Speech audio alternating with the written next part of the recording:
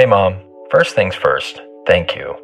It's my 1-year anniversary of my decision to say, yes, I need help, and yes, I choose me. And that's the miracle. I'm lucky that the strongest person I know is my own mother. Love you, Mom. Maxwell. Be that strong person who makes the difference. If your loved one is struggling with drugs and alcohol, reach out to Caron for a different kind of addiction treatment.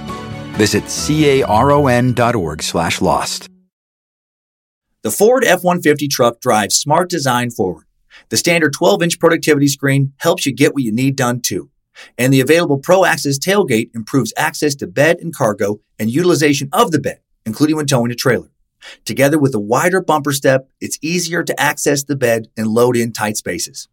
And available Pro Power onboard serves as a mobile power source, providing up to 7.2 kilowatts of power to charge a bed full of electric dirt bikes or run an entire job site worth of tools. I'm still driving my 2016 F-150 truck and 90,000 miles in. As long as I keep it clean, it honestly still looks brand new. I've taken it down snow-covered Forest Service roads, taken it out camping, put a ton of miles on the freeway, had 5 adults in the cabin for long trips, and it's been great everywhere. Super dependable. I still love the way it looks, nice and rugged design, but with a super comfortable interior. And I'm still very happy with the quality sound system and heated seats. And since I bought my 2016 F-150 truck, the list of standard amenities that make a truck feel like a luxury vehicle have only grown. Tough this smart can only be called F-150. Find your local Ford dealer at Ford.com. Pro Access tailgate available starting spring 2024. See Owner's Manual for important operating instructions. Mormonism. Its history, its practices, its missionaries on bicycles. Mormonism is one of the fastest growing religions in the world, and it was born right here in America. And it's a very American religion, partly in the sense that it has a lot of good people in it, and also a much darker past than it would like to admit. We're going to talk a lot about its founder, Joseph Smith, who he was and how he became the leader of a new religion in the early 19th century. We're going to go over the church's history of polygamy, a practice banned well over a century ago by the LDS, but something still currently practiced by way too many members of fundamentalist Mormon offshoots, such as the FLDS. What is the FLDS? Who is its leader, Warren Jeffs? Why is he in prison? Why is he such a flippin' creep? Why am I saying flippin'? Oh my heck! We'll talk about the FLDS as well, and I'll do my best to illustrate how modern mainstream Mormonism is very different from its black sheep FLDS little brother. I'll try to be fair, but also not going to take it easy on Mormonism in today's Nimrod-approved, you shouldn't talk about religion, but I'm going to anyways, theological edition of Time Suck. This is Michael McDonald, and you're listening to Time Suck. You're listening to Time Suck.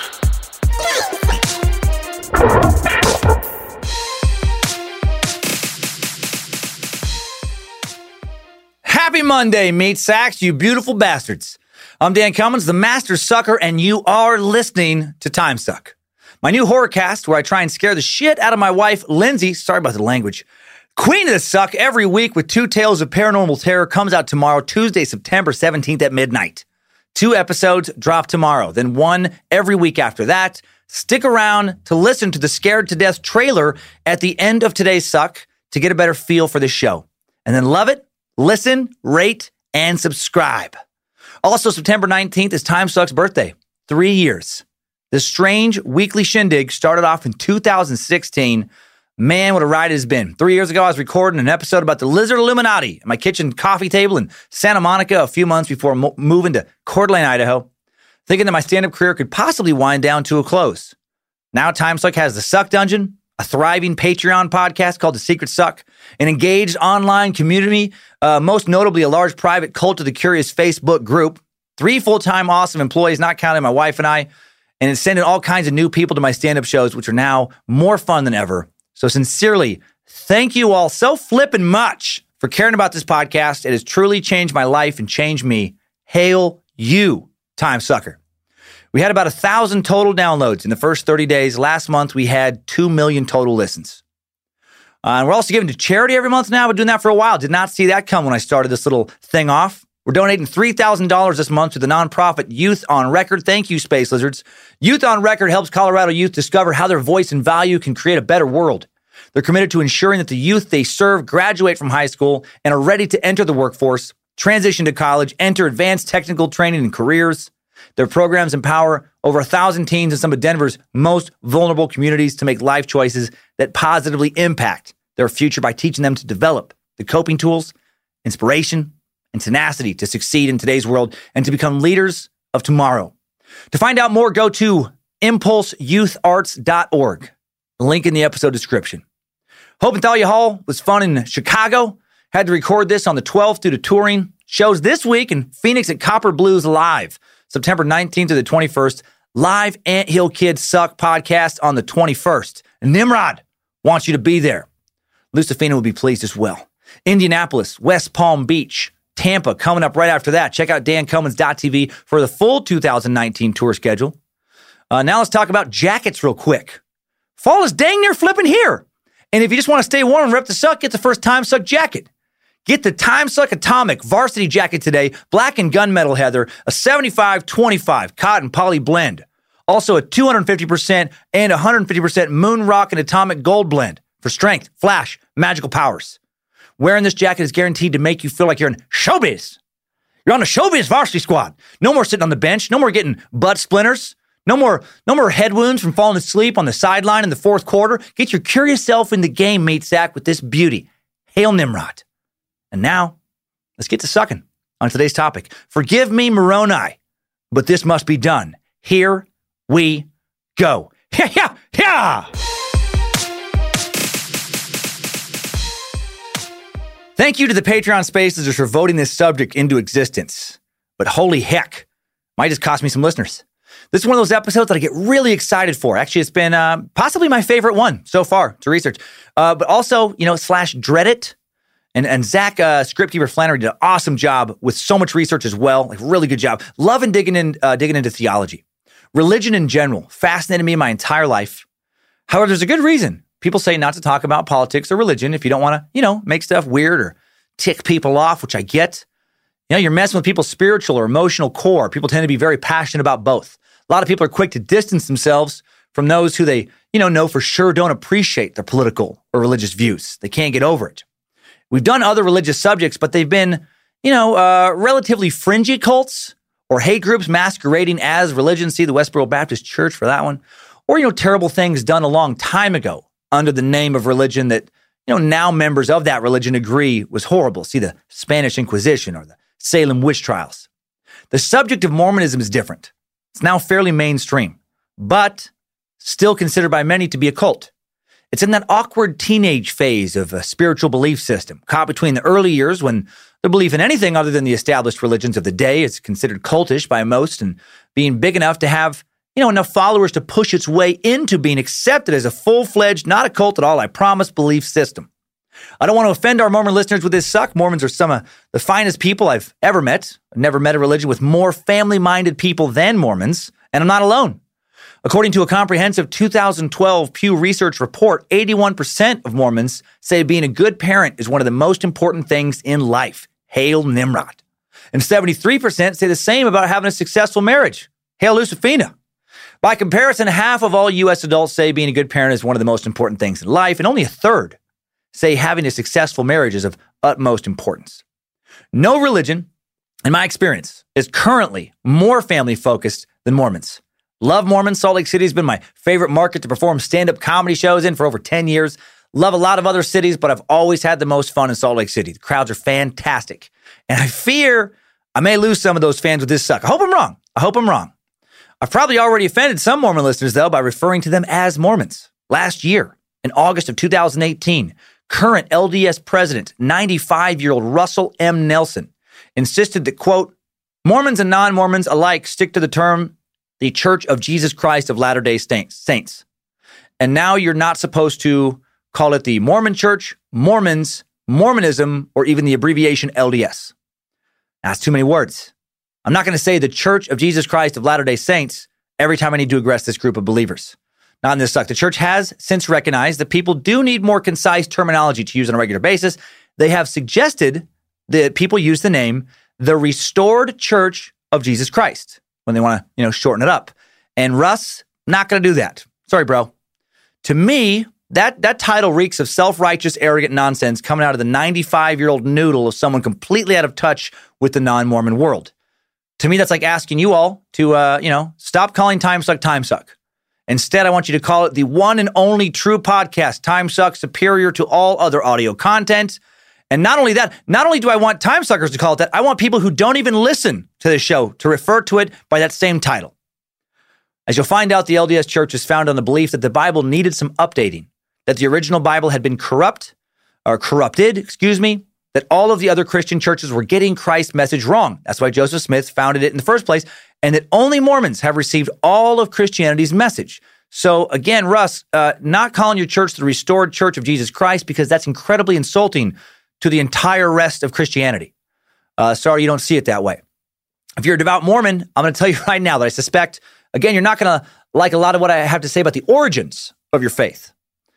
So if hearing a real analytical, not church-approved look into your founding, the founding of your church isn't something you have a lot of interest in, maybe stop now. More listeners have written in about wanting to help me on this topic than I've ever had write in before for any other topic by far. A lot of you have wanted to make sure I deliver this quote-unquote correctly.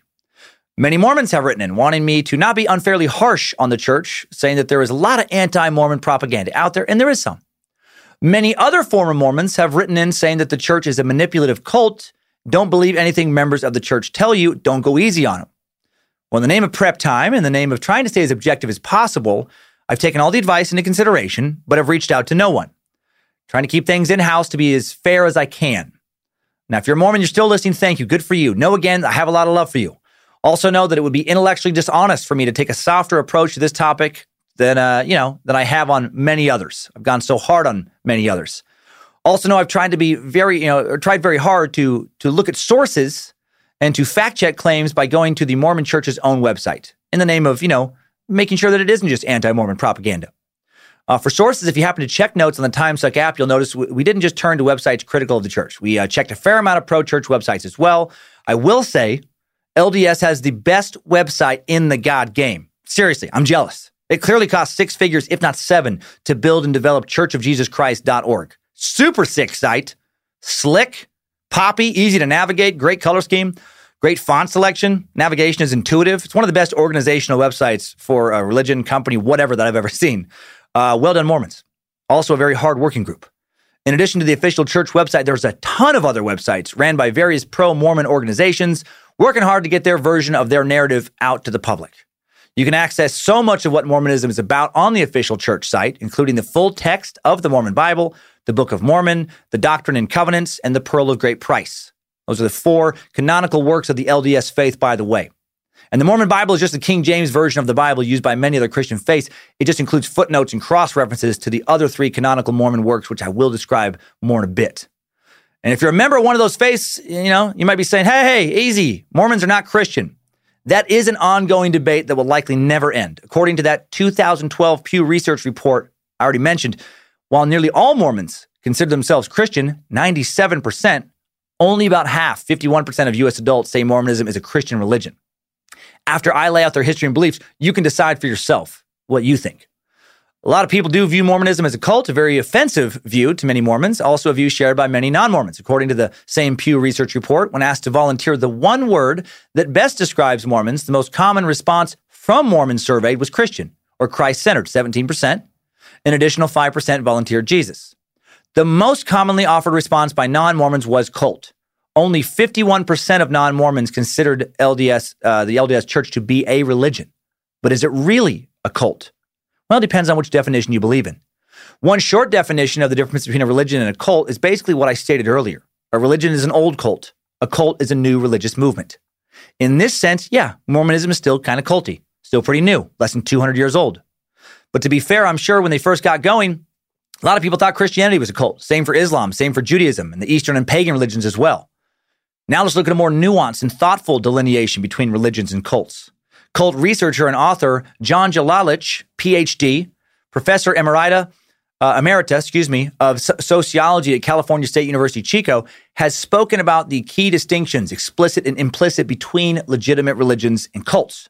Here's what the well-studied Dr. Lalich has to say. A church will likely give you time to decide whether you want to join the congregation. It won't expect you to be at every service and Bible study meeting right off the bat. Cults, on the other hand, tend to cajole and barrage potential followers until they fully commit to joining. And part of this tactic is dismissing any questions that newcomers may have about the cult's inner workings. If you find that your questions aren't being answered or that your questions are being turned back on you, it's probably not a legitimate group. That makes sense to me.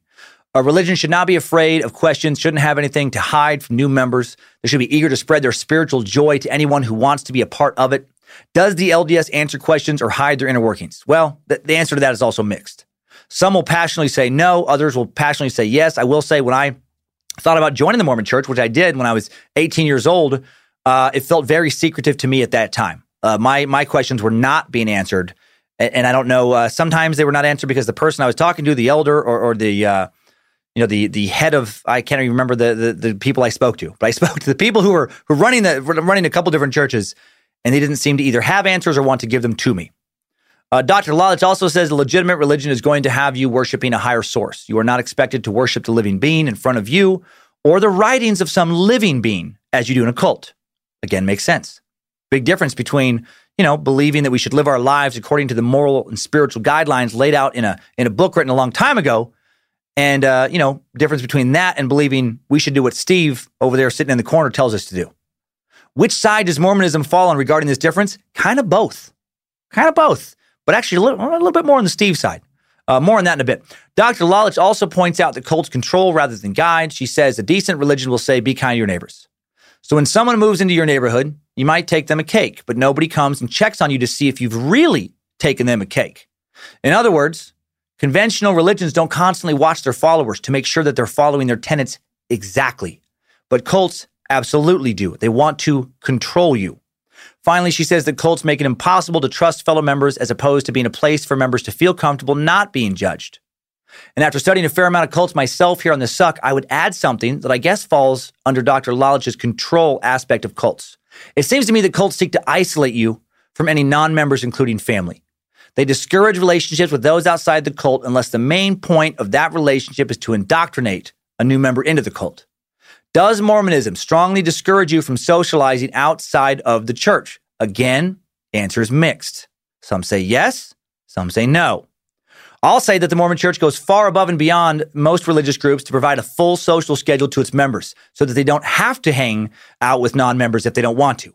There's sports leagues, counseling services, private welfare system, young men and young women organizations, weekly meetings, singles organizations, on and on and on.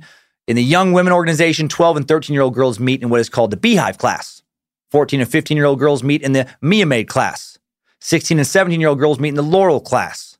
Once young women are 18, they attend Relief Society with the adult women in the ward. Similarly, in the young men organization, young men ages 12 and 13 attend the Deacon's Quorum. Age 14 and 15 attend the Teacher's Quorum. Age 16 and 17 attend the Priest's Quorum. Once a young man is 18, he's typically ordained to be an elder and will attend the Elder's Quorum. A few times a month, no more than once a week on a weekday evening, all the youth in the ward meet for about an hour or hour and a half for what is called mutual.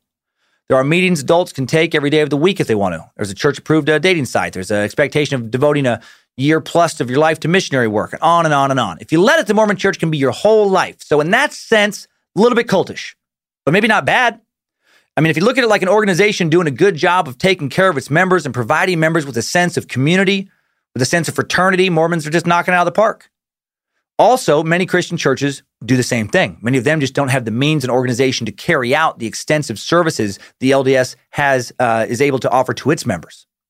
Lastly, know that the equation between religion and cult, not a binary one. There's no hard line between the two. It's more of a scale or a spectrum. I think personally, many major religions have a lot of cult-like aspects. Like you could argue that joining a Catholic convent to be a nun, a little culty, the convent is now your whole life. I mean, that's pretty culty. Some vows and some religious orders, are to cut almost all contact with your family off. Pretty culty. Do you even cult, bro? A lot of people cult.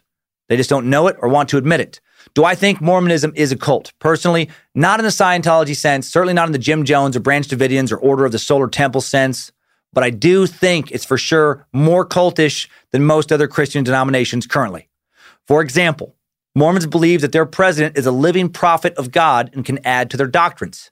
Pretty culty. That falls under the, let's listen to Steve. The closest Christian religious figure in terms of influence over their faithful in the rest of the Christian world is the Pope.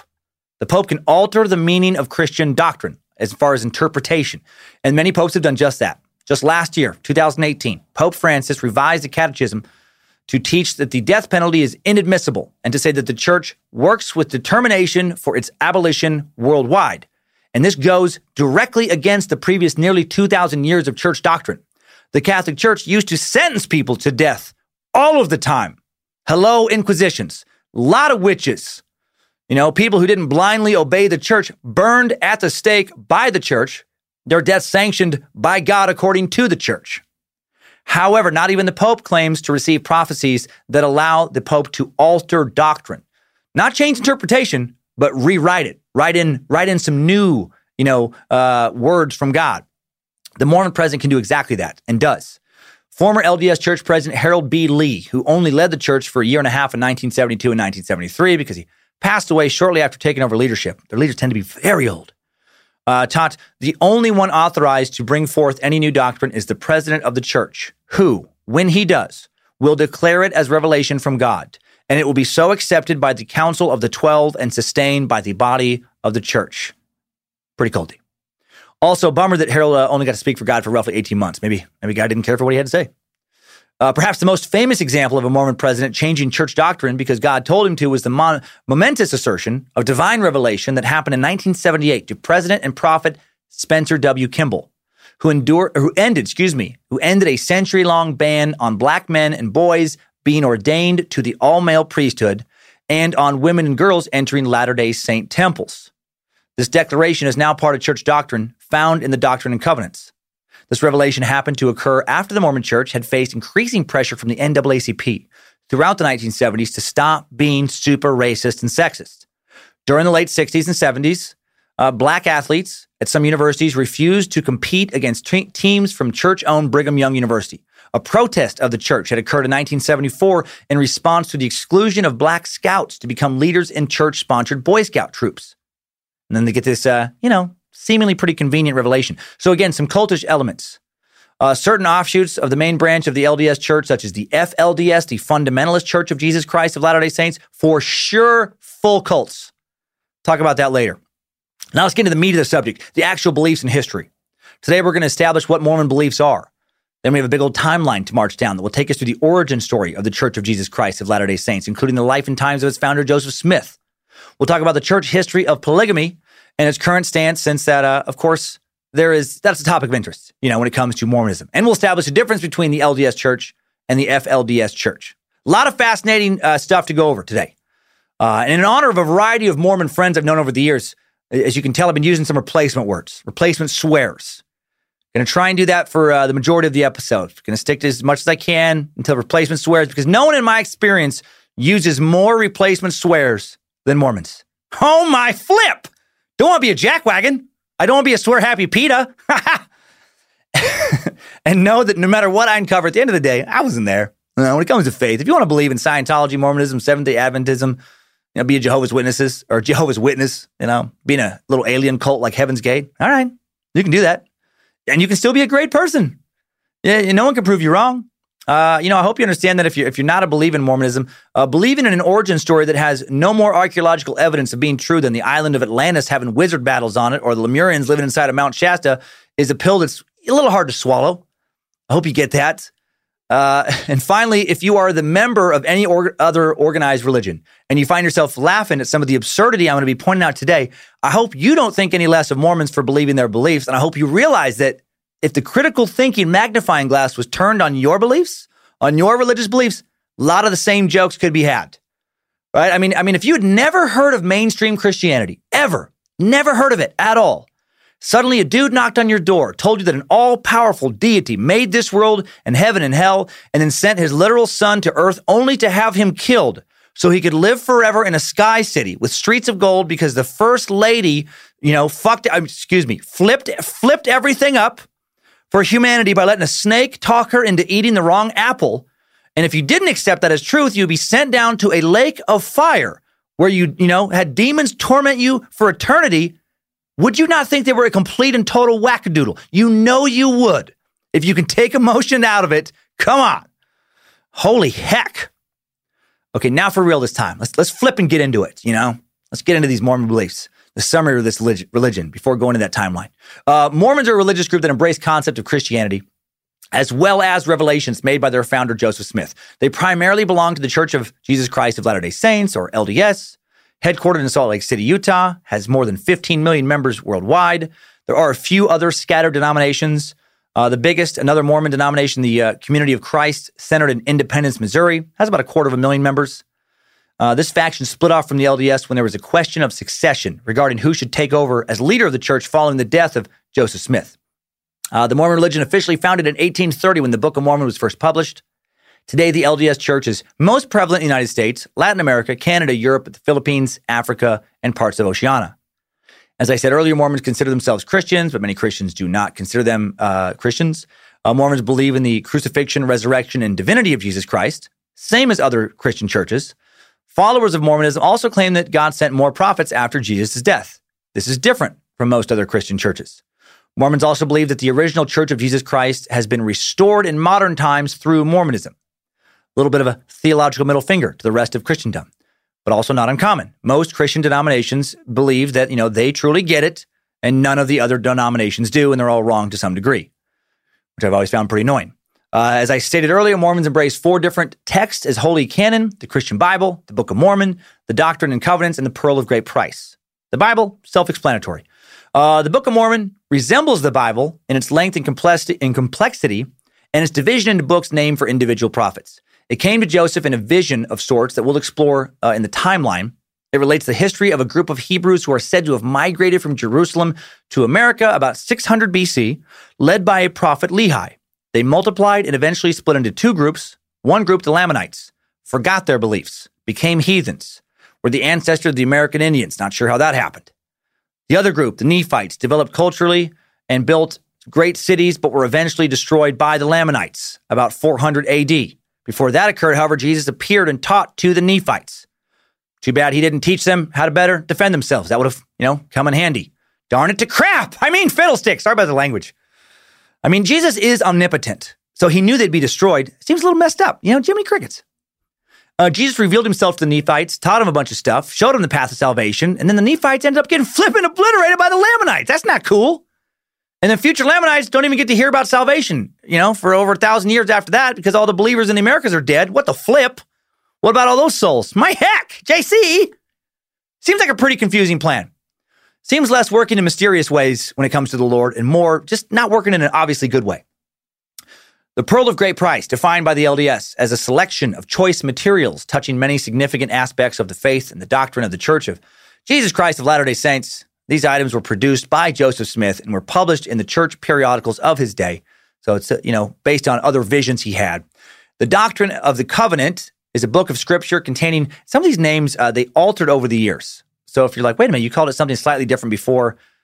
Yeah, they have changed. So I think that's the current one. The Doctrine of the Covenant, a book of scripture containing revelations from the Lord to the prophet Joseph Smith and to a few other Latter-day prophets. It's unique in scripture because it's not a translation of ancient documents. And this is the book that church presidents now get to update with their own prophecies. Another interesting belief is that according to the LDS Church, the Garden of Eden, where Adam and Eve lived, is located in Daviess County, Missouri. I wonder if people in Daviess County, Missouri think that. I wonder if they know that. More on that later. According to Joseph Smith's vision, all people will be resurrected and at the final judgment will be assigned to one of 3 degrees of glory called the celestial, terrestrial, and celestial kingdoms. A small number of individuals who commit the unpardonable sin will not receive a kingdom of glory, but they will be banished to outer darkness with Satan, where they will become sons of perdition. So, what is this unpardonable sin? Well, it's how they do it in Hollywood. Showbiz. It's having your heart monkey whipped bloody with a cat o' nine tails and having your pee-wee stomped and poked with needles while you play buck, how many hands up? It's slapping up sweet peanut butter like a dog that hasn't been fed in a week. And if that's wrong, well, then I don't want to be right. If it keeps the man out of heaven, then I guess I'll just head down to hell where all the sweet monkey cider is extra hot. Another lick, give me a drink. Another whip, I love to stink. Another chance to crap your pants, making peanut butter. Sorry about the language, listeners. Oh my flip. That was freaking rough. Not cool. Gosh dang. Also, that was past suck subject Albert Fish, if you're a new listener and confused. And Albert Fish he's a real dirty rascal. And he's incorrect. What he just said is not the unpardonable sin, but I'm sure it's frowned upon severely in Mormonism. Allow Joseph Smith to explain. He says, all sins shall be forgiven except the sin against the Holy Ghost. For Jesus will save all except the sons of perdition. What must a man do to commit the unpardonable sin? He must receive the Holy Ghost, have the heavens opened unto him, and know God, and then sin against him. After a man has sinned against the Holy Ghost, there is no repentance for him.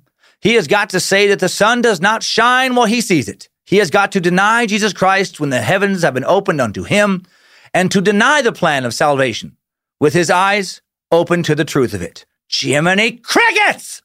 I might be a son of perdition! Doggone it! An ex-girlfriend talked me into going to church, and I did for a few weeks, and then I didn't convert, so I was shown the word, and I didn't receive it. Oh, my heck! My soul's gonna rot! She killed me. It's her fault. Be gone, Lucifina. She wouldn't have shown me the way. I could have just played dumb. You know? Man, am I gonna do that to you guys today? Am I gonna create so many more sons of perditions? Or daughter? Can you be daughter of perdition? I'm so flipping mad at myself right now and my ex-girlfriend. Let's talk about kingdoms. The celestial kingdom is the highest heaven. All children who die before the age of 8 automatically inherit the celestial kingdom, and it's the permanent residence of God the Father and Jesus Christ. So strong sales point here for anyone who either has young kids or lost a sibling when they were young. It's a nice touch. The terrestrial kingdom, the middle of the 3 degrees of glory. It is said to be for people who didn't quite get the Mormon faith thing and maybe were blinded by the craftiness of unscrupulous men. The celestial kingdom, that's the lowest of the 3 degrees of glory. This word is believed to have been made up by Joseph to describe the place in his vision of heaven where liars and sorcerers and adulterers and whoremongers and whosoever loves and makes a lie go. These folks have only to stay here for 1,000 years, though, so that's pretty sweet. Then they get leveled up. Lucky flippers! I don't get leveled up out in the Satan ring. I'll be getting my perdition hiney gnashed out by demons in the outer realms while a bunch of Mormon kid diddlers and adulterers and sorcerers and bullheckers are getting leveled up. So jelly. Ugh. Mormons don't recognize the Christian concept of the Trinity, God existing in 3 persons. Instead, they believe the Father, Son, and Holy Ghost are 3 separate gods. So in other words, unlike Christianity, which is a monotheistic religion, Mormons are technically polytheistic. Now, do Mormons consider themselves polytheistic? In my experience, I would say hard no. I would say that if I just said that to a Mormon sitting across the table from me, they'd be like, well, that's not exactly. A lot of the Mormon sites I looked at, the answers to them weren't like, no, that's not true. It was more of like, well, it's complex. It's hard to, but no, let me explain. And then a lot of words that really don't explain. In my experience, yeah, they would say no. To be really honest, I've studied Mormonism for years. I started reading the Book of Mormon the summer after high school. And a lot of Mormons, I don't know how to say this without sounding very arrogant, they don't seem to understand their own doctrines very well.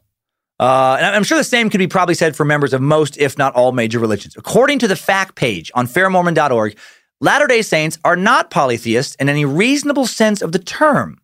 That does not also exclude most other Christians who deny the modalist heresy.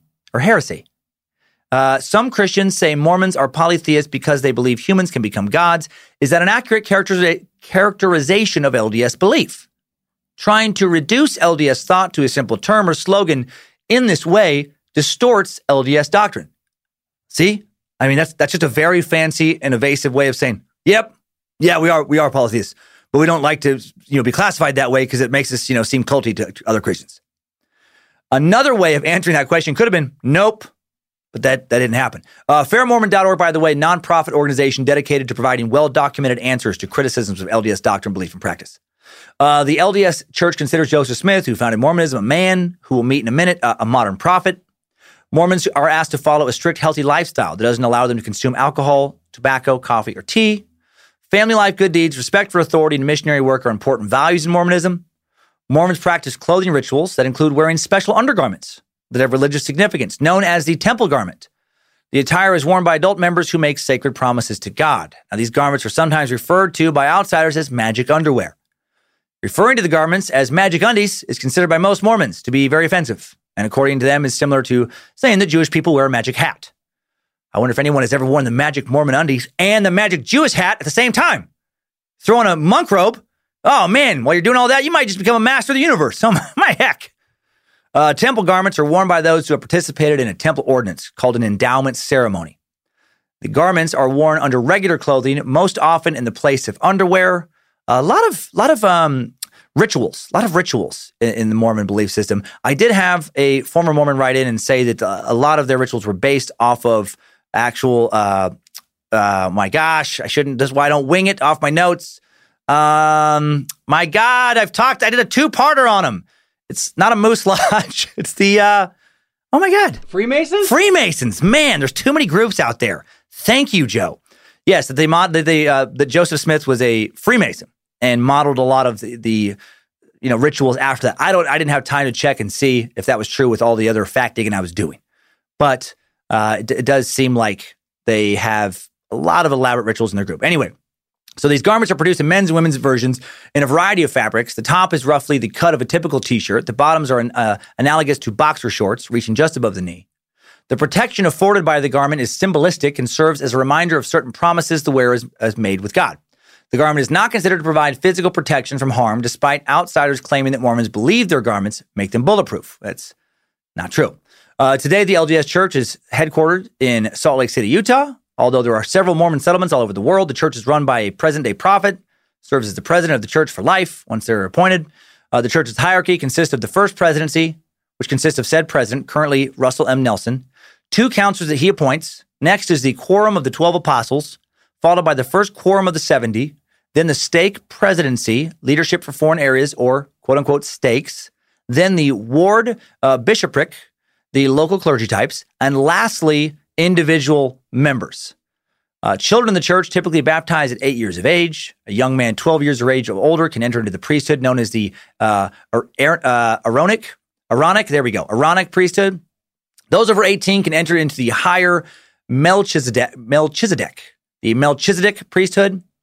I went to a meeting of the Aaronic priesthood in a Mormon church in Marsing, Idaho in the summer of 1995. A guy asked me and the other young male attendees if I wanted to be as powerful as God. He explained that I would get my own planet if I was a good Mormon and populate it with souls that I would make with my celestial wife. She would be perpetually pregnant as kicking out souls, and I would be as omnipotent as God. He explained that God was once like me, and like God I could become. And then I could rule over my own earth equivalent. And yes, in Mormonism, men are taught that they get to become a god if they're a very good Mormon, which I'm surprised that a lot of Mormons that I've spoke to, they don't seem to want to talk about that, and some will outright deny that. But I've also read, a lot of things online and had my own personal experience at a Mormon church where that was absolutely for certain said to me as part of the doctrine. At the Mormon Church's General Conference in April 1844, Joseph Smith said, "I'm going to tell you how God came to be God. We have imagined and supposed that God was God from all eternity. I will refute that idea." This is Joseph Smith saying this. "And take away the veil so that you may see.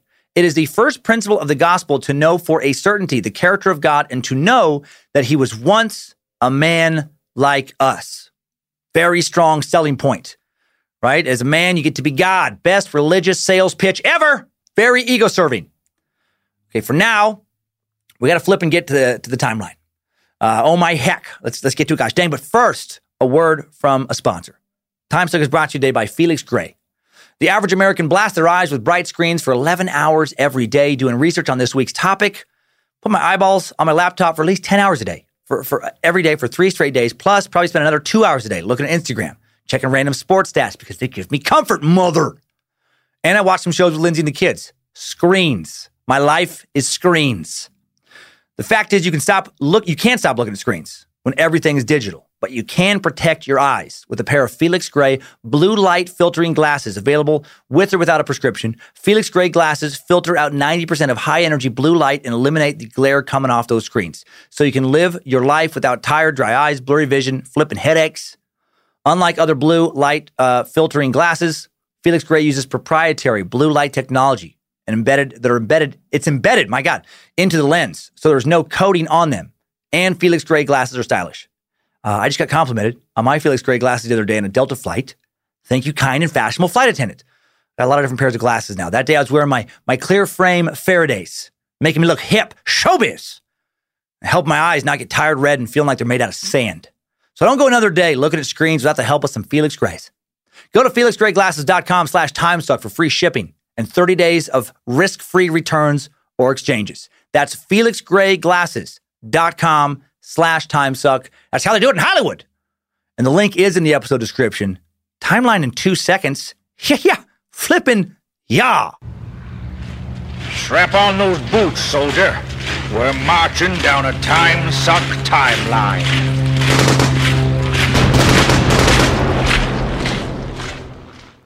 Let's start at the beginning, which is undefined time-wise according to the LDS. Christian and Mormon scholars place the origin of mankind at some point between 4.5 million years ago and 6,000 years ago. Many place it closer to the 6,000 kind of mark. The Garden of Eden, where it all began. And where is the Garden of Eden? Joseph Smith, as we said it was in, present-day Missouri. After getting kicked out of the Garden of Eden, Adam and Eve lived in Adamondi-Ammon, a historic site in Daviess County, Missouri, about 5 miles south of Jameson, Missouri. Tiny little town of about 130 people. Man, what a fall from paradise. Nothing against Missouri. But getting kicked out of paradise? And then you gotta live in humid as Hades, bumflip, Missouri? Oh my heck. Bummer, gosh dang. Also, interesting to note that not only does the LDS doctrine teach that Eden is located in present-day Missouri, it also teaches that Adam and his descendants settled in present-day Missouri, then expanded outward, away from that. And this is where man first learned how to wear animal skins for clothes, use fire, everything. Missouri is the cradle of civilization according to LDS doctrine. And I got to say, this feels like the claim of a man who lived prior to the 20th century when the fields of archaeology and anthropology were much less developed. Teaching that human life began in Missouri goes against all current scientific evidence regarding the origins of humankind, like all of it. Current archaeological efforts point at humans first figuring out how to transition from grunts into words and stand upright in Africa, specifically Ethiopia. And then early humans migrated through to the Middle East, up to Europe, across to Asia, down into the South Pacific, Australia, and then the Americas, going over that Bering Strait land bridge. The Americas, as far as all current evidence tells us, was the last place humans settled, not the first. Oh my heck, flippin' awkward. See, never be too specific when making prophecies. Good lesson here if you're going to form a cult. Learn from Nostradamus. Keep it vague. Be able to interpret it in numerous ways, makes it harder to disprove. Then somewhere around 600 BCE, an Israelite named Lehi journeys with his family from the Middle East to the Americas. Also, this goes against everything we know about civilizations and their ability to travel long distances over water. But Lehi's descendants divide into two tribes, the Nephites and the Lamanites, named after two of Lehi's sons. The Nephites, initially more prosperous and religious, but then will become corrupt over time. End up locked in centuries of warfare with the nomadic Lamanites. The Lamanites are who the Mormons considered the ancestors of the American Indians who murdered the Nephite believers. Not cool to be. I wonder if Mormon scholars, when they hear American Indians claim that the Europeans kicked them off their land, think, actually, we were the original land. You killed us if you go back far enough. The Book of Mormon states that around 33 CE, after his crucifixion and resurrection in the Middle East, Jesus Christ then appeared in North America and preached to the Nephites. Christ's appearance inaugurates a period of harmony with the Lamanites that would last 200 years. But eventually the tribes would fall into conflict again. In 385 CE, a Nephite prophet named Mormon had been writing the story of his people on the eve of a climactic battle with the Lamanites. Mormon turns over the core of what would become known as the Book of Mormon, transcribed onto golden plates to his son Moroni. Mormon is mortally wounded in the battle at a place called Cumorah, and the Nephites are nearly obliterated, but Moroni survives for another 36 years, adds material to the Book of Mormon before sealing up the plates in 421. Made it all the way to upstate New York with those plates. It's a considerable distance back then. Good job, Moroni. Very unfortunate that your name is one letter away from moron. That does not help the case for religious credibility. That Joseph would find magic gold plates because he was led to them by the angel of Moroni. That's a tough one. Now let's fast forward to the 19th century. It's time to meet Joseph Smith, right after I address some logic concerns that I have with Mormonism's origin story. In my opinion, the biggest difference between Christianity, Judaism, Islam, and then Mormonism is that with the big three major religions, worst case, somebody made up stories about real people, or I guess really worse, about real places. Like while we don't know if all the miracles and prophecies claimed in the text of the big three are true, at least the miracles supposedly occurred in places where other people were there to write about at least some of the members of the religion, at least some of the people referenced. There's corroborating evidence. We don't know if Jesus for sure existed, but we know that Jerusalem existed. We know that the way the Bible talks about the time and place, that these people supposedly lived in, it's accurate. The groups of people said to live in biblical cities did live there. The rulers referenced in these books did in fact rule. Other people wrote about them. There's a lot of archaeological evidence that supports the existence of many of the Bible's characters and the Quran's characters and the Torah's characters, but it's very different with the history of Mormonism. This is one reason why, in my opinion, religious scholars don't respect Mormonism and take it as seriously as other religions and never will. There is no evidence at all to support the existence of any of the people written about in the Book of Mormon in the Americas. None, unless you count American Indians. But no American Indian tribe has anything in their traditions that supports what was written about, supposedly them, in the Book of Mormon. Like the belief systems don't line up. None of them think that they come from the Middle East because there is zero evidence to support that. There's no genetic evidence to support that American Indians came from, people who are Middle Eastern or Hebrew.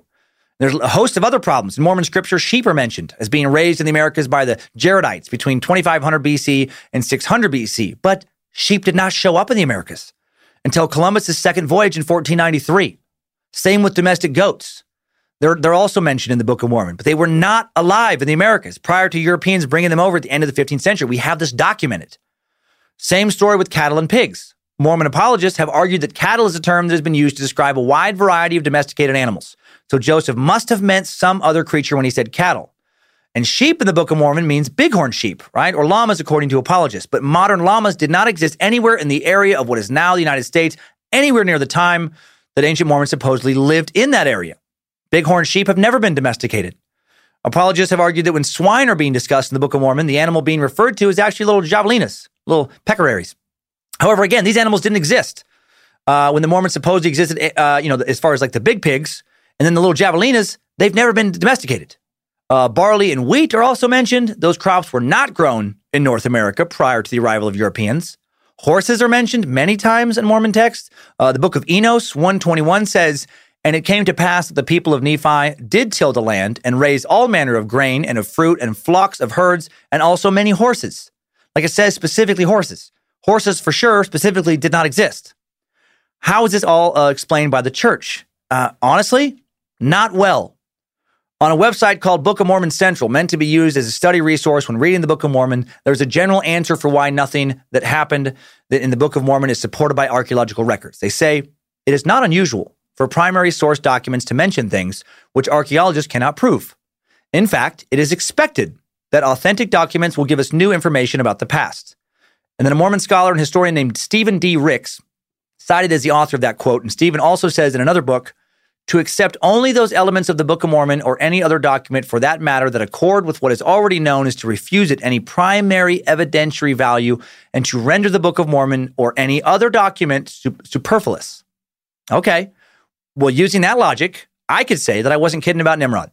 He's real. You know what? He's real. There really is a giant space Sasquatch out there the size of a galaxy with suns for eyes and the head of a chupacabra riding a black unicorn that demands you crush cocker spaniels to death to make blood sacrifices, proving your loyalty unto him. It's true. You just need to accept me talking about it as having primary evidentiary value. Stephen Rick's explanation is just a very academic sounding way of saying it's real because we say it's real. Please, no more questions. I mean, there's just, again, steel and iron are also mentioned several times in the Book of Mormon. No evidence has been found in the Americas of iron being hardened to make steel in ancient times. The Book of Mormon describes more than one literate people inhabiting ancient America. The Nephite people described as possessing a language and writing. They were able to write on metal. Their writing had roots in Hebrew and Egyptian. They say that the original text of the Book of Mormon is written in this unknown language called Reformed Egyptian. But there's other than the golden tablets that Joseph supposedly found, there's nothing else. And those tablets, highly questionable that they existed. But other than that, no other ancient Hebrew Egyptian writings have been found in the Americas. Nothing. There's nothing that's been found. Nothing in a museum. Not one flipping thing. And that's a little bit suspicious. What the people who wrote in the Bible may not be true, but at least we know that people did write back then. It was written in the correct language for its historical place and period. So, had to get that out there. I know it's not fun to hear if you're a believer, but it's the truth. I'm not going to hide from it.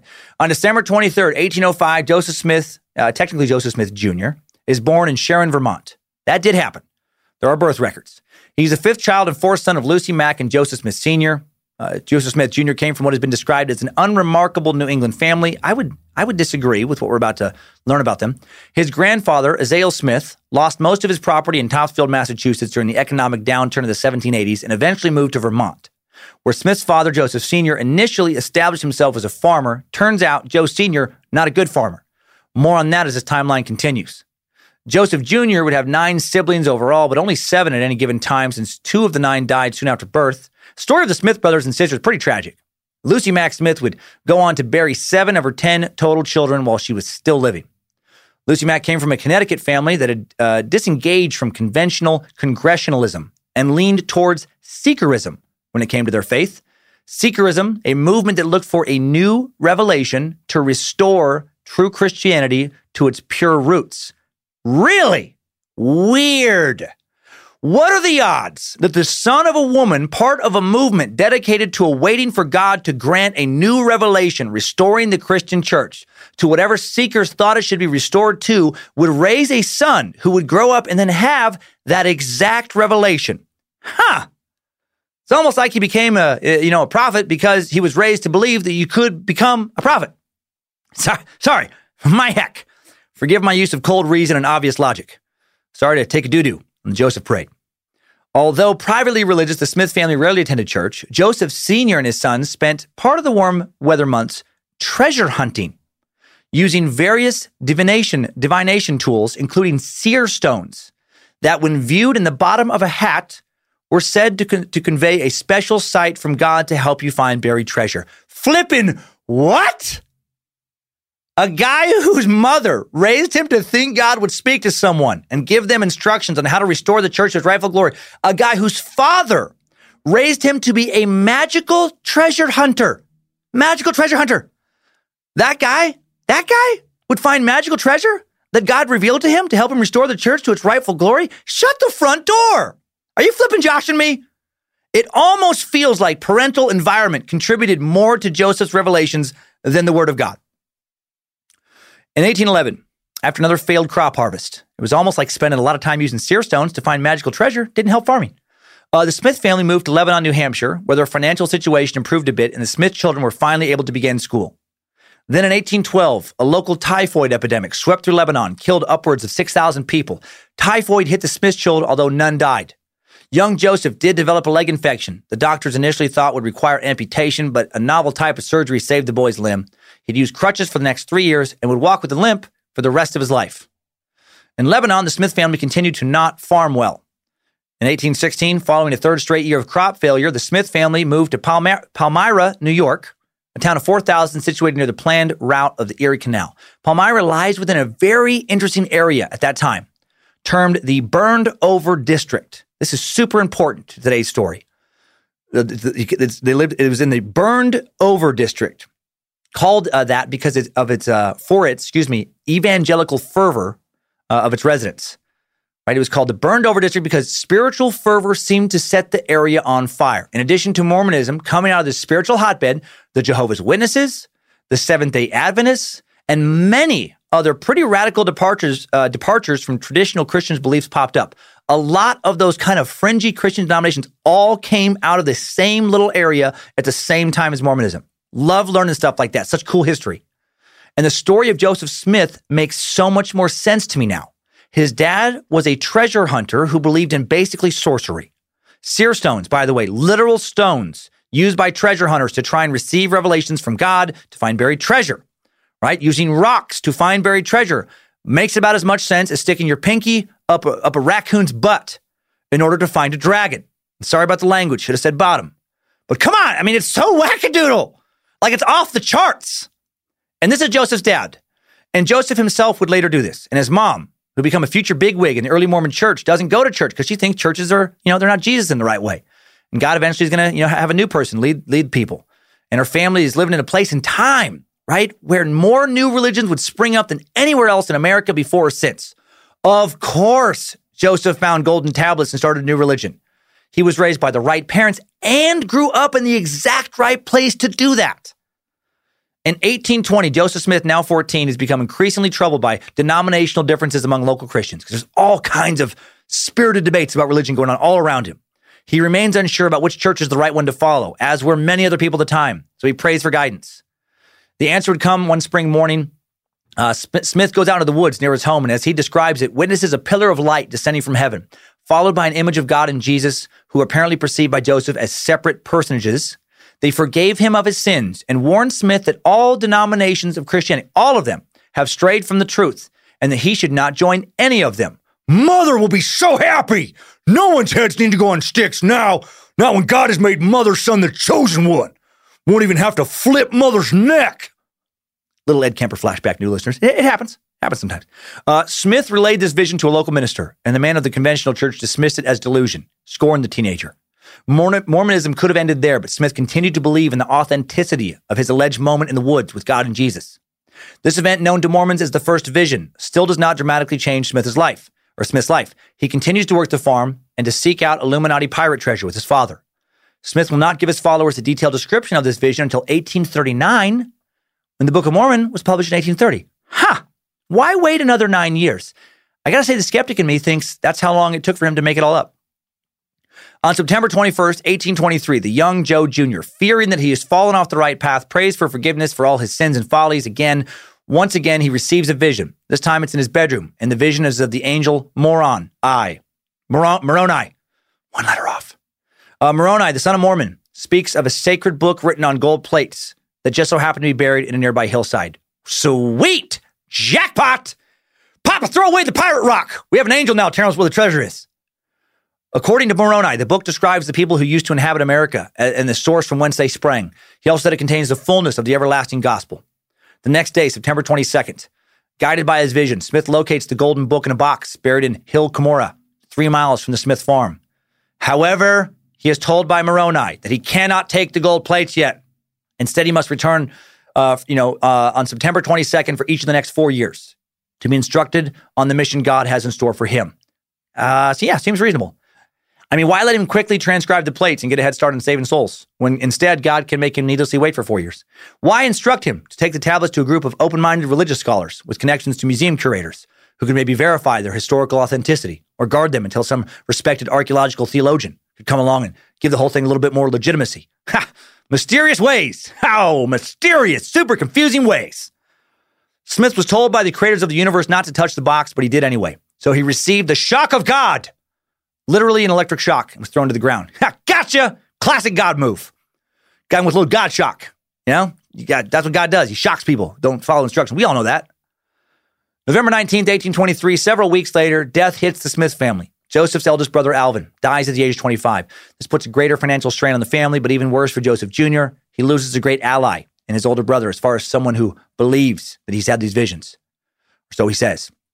Alvin believed in Joseph, according to Joseph, and his visions from the beginning. And Joseph took Alvin's death very hard. Alvin Smith was the second son born to Joseph Sr. and Lucy because their first child died prematurely. Alvin was the oldest. In October of 1825, with multiple visions under his belt now, Joe Jr. and his father joined a treasure hunting expedition 135 miles away in Harmony, Pennsylvania. Their goal is to find the dream mine, and they don't, which is weird because the wizard rock told him exactly where it was. That's another thing that troubles me about this story. It's like he's able to find the tablets. Why can't he find the dream mine? That it could be verified by other people. It's funny how, he never found anything that could be verified by anybody else. Smith does find another kind of treasure. Lady treasure. Hail, Lucifina. He meets and falls in love with 21-year-old Emma Hale. While boarding at her father's house, the two constantly met secretly at a friend's house. Over the winter months of 1825, Joe worked on perfecting his weird seer stone techniques. In March of 1826, a criminal complaint is sworn out against Smith for the fraudulent use of said seer stones. He admits to using them in the past, but says he has now given up the practice. For many, Smith is seen as a wackadoodle, which I get.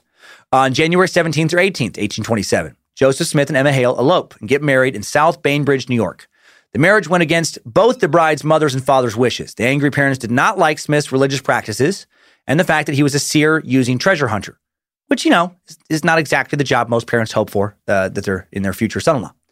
Emma was the seventh of 9 children of Isaac Hale and Elizabeth Lewis. She was born in Willingboro Township, later called Harmony, Susquehanna County, Pennsylvania. While Emma's brothers and sisters attended only the traditional grammar school growing up, Emma went on to do an extra year of schooling beyond that. So, She got like 7 years of school, so she's extra smart. She is known in church history for being well-educated, comparatively, and was able to act as a scribe for Joseph when he was translating the plates because of it, because Joseph was not very literate. There isn't a ton of information on Emma's early years, but she would go on to play a pivotal role in the early church.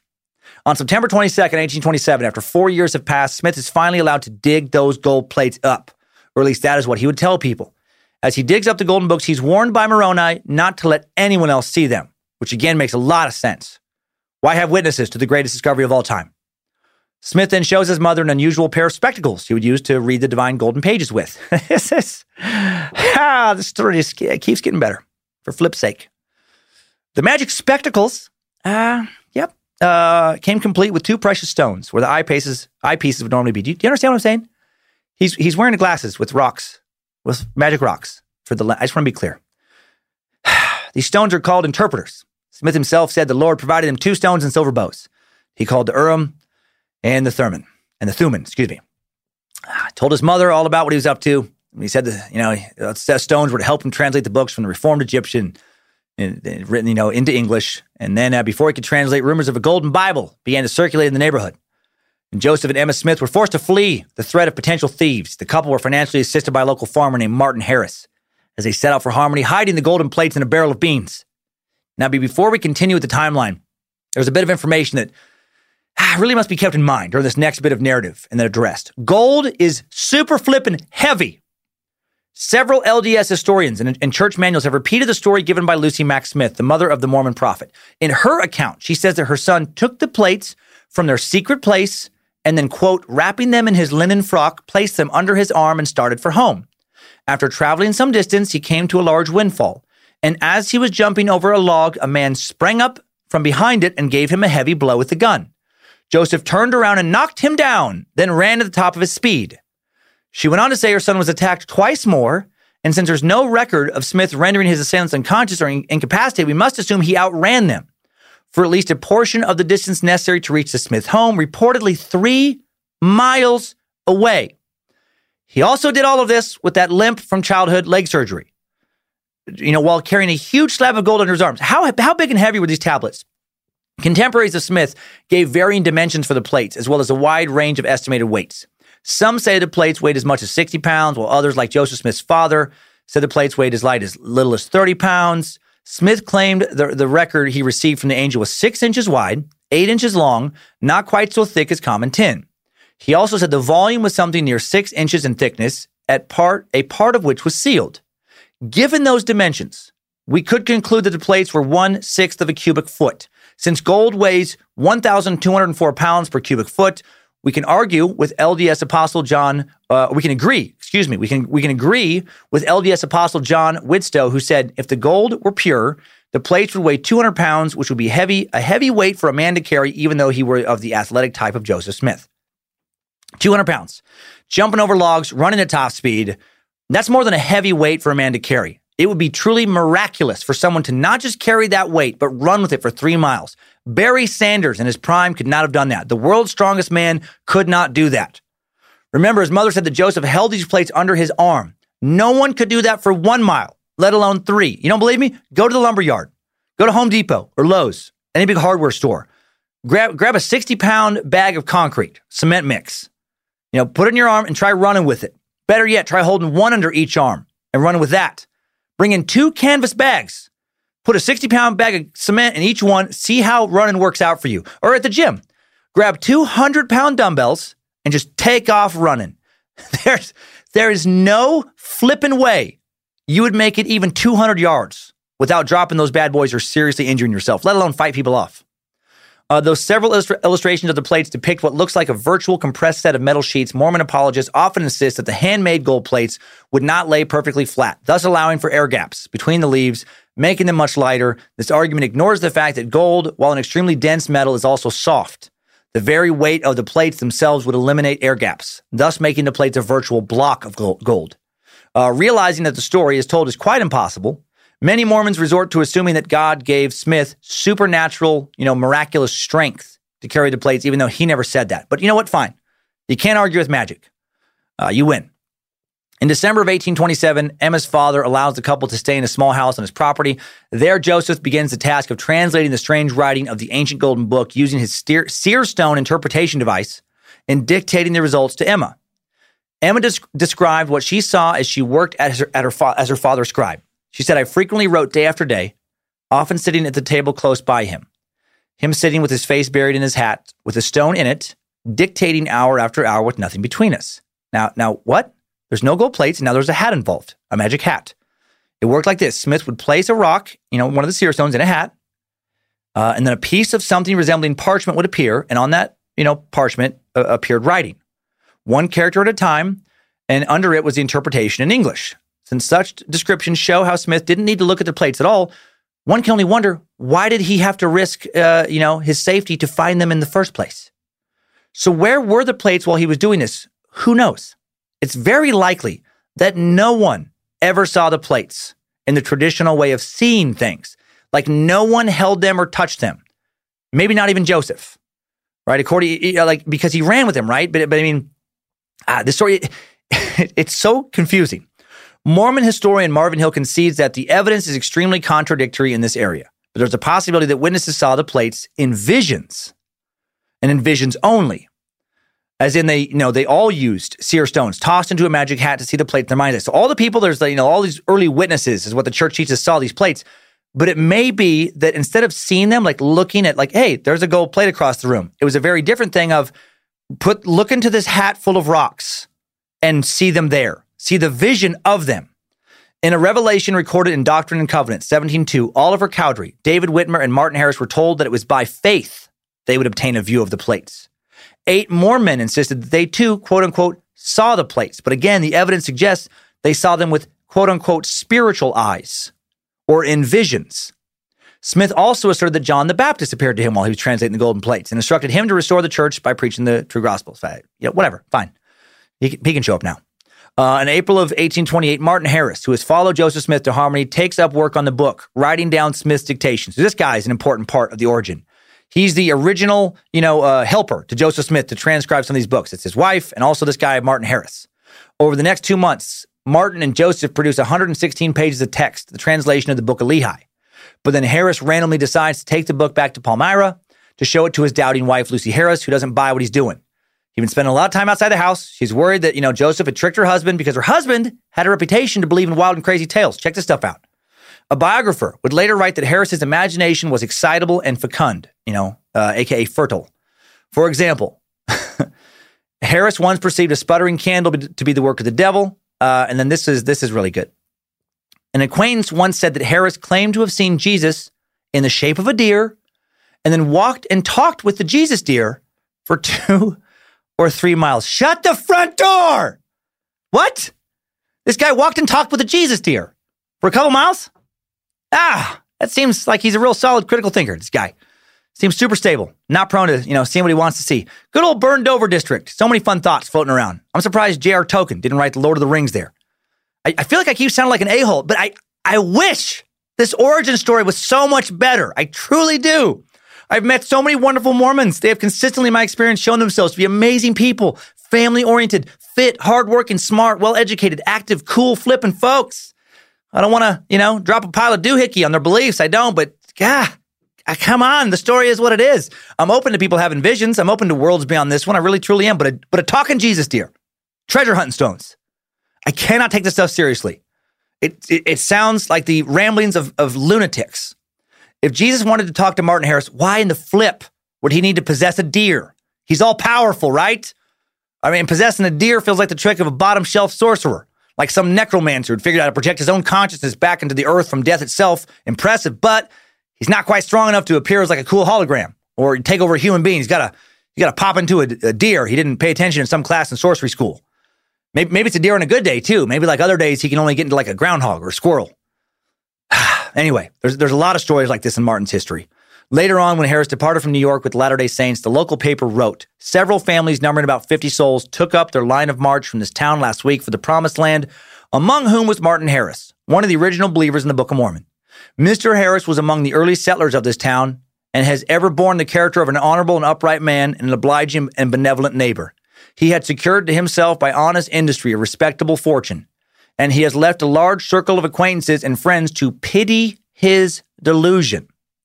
Yikes. Pity his delusion. Not a good write-up. And this is written in a place used to a lot of people who had a lot of new, religious ideas. Now back to the issue of Harris's wife wanting to see what the heck Martin was up to. She wanted to see those supposed gold words.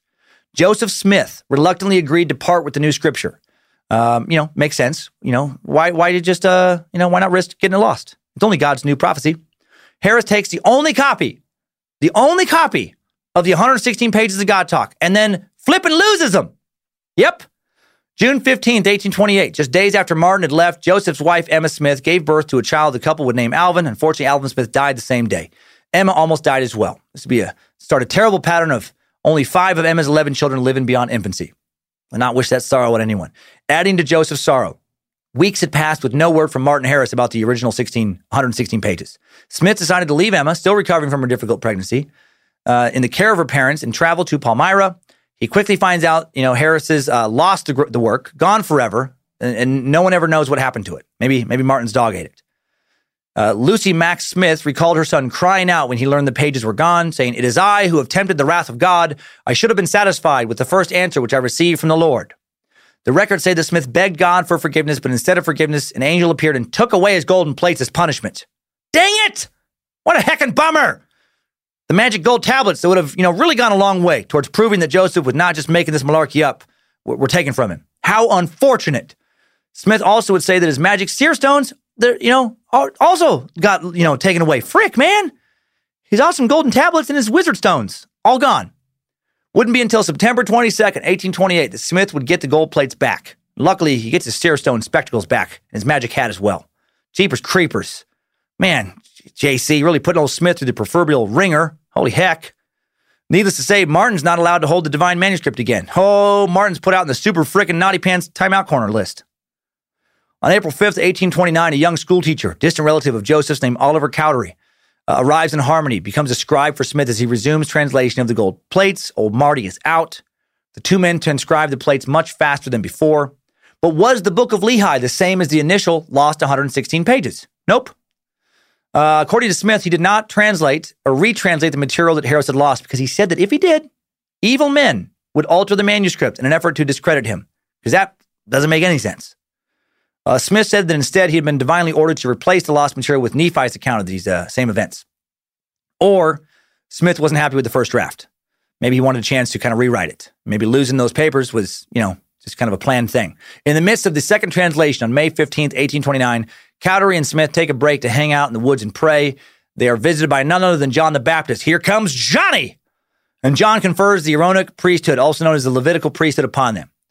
John the Baptist also tells the two young men that the Melchizedek priesthood, the greater of the two priesthoods, will also be restored.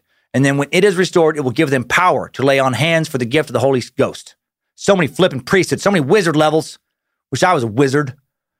In anticipation of the organization of the Church of Christ, John the Baptist announces to the young men that Smith will be the first elder of the church, Cowdery II. The two men then baptize each other in the Susquehanna River. In June of 1829, Smith, who has now completed the translation at Peter Whitmer's farm in Fayette, New York, receives a copyright for the Book of Mormon. 11 witnesses will later sign statements saying that they have seen the gold plates from which the Book of Mormon was translated. But again, did they see him or did they have visions? A lot of different tales about how the plates were seen floating out there. By June of 1829, the Book of Mormon manuscript and the articles of the Church of Jesus or of Christ, compiled by Olive Cowdery, had identified ecclesiastical roles to preach, baptize, and administer the Lord's Supper. These documents identified the specific offices of elder, priest, and teacher and outlined their respective duties, getting organized now. Also in June 1829, Joseph Smith receives a revelation that Oliver Cowdery and David Whitmer should seek out 12 men who would be the Lord's disciples and would declare my gospel both unto Gentile and to Jew. For the next years, Cowdery's and Whitmer's minds are on a constant stretch to find who these 12 were. They periodically sought the Lord by fasting and prayer to know. On top of being an apostle, in August of 1829, Smith locates a publisher for the Book of Mormon in Palmyra, and typesetting begins. The 5,000 copy initial print run is financed by a $3,000 mortgage on Marty Harris's farm. It's the least Marty could do after that lasso whoopsie when he flipping lost the word of God. On March 26, 1830, the Book of Mormon is published. The first printed copies are available in Palmyra, New York, each copy selling for $1.25. And man, I bet if you had one of those, that is worth some money.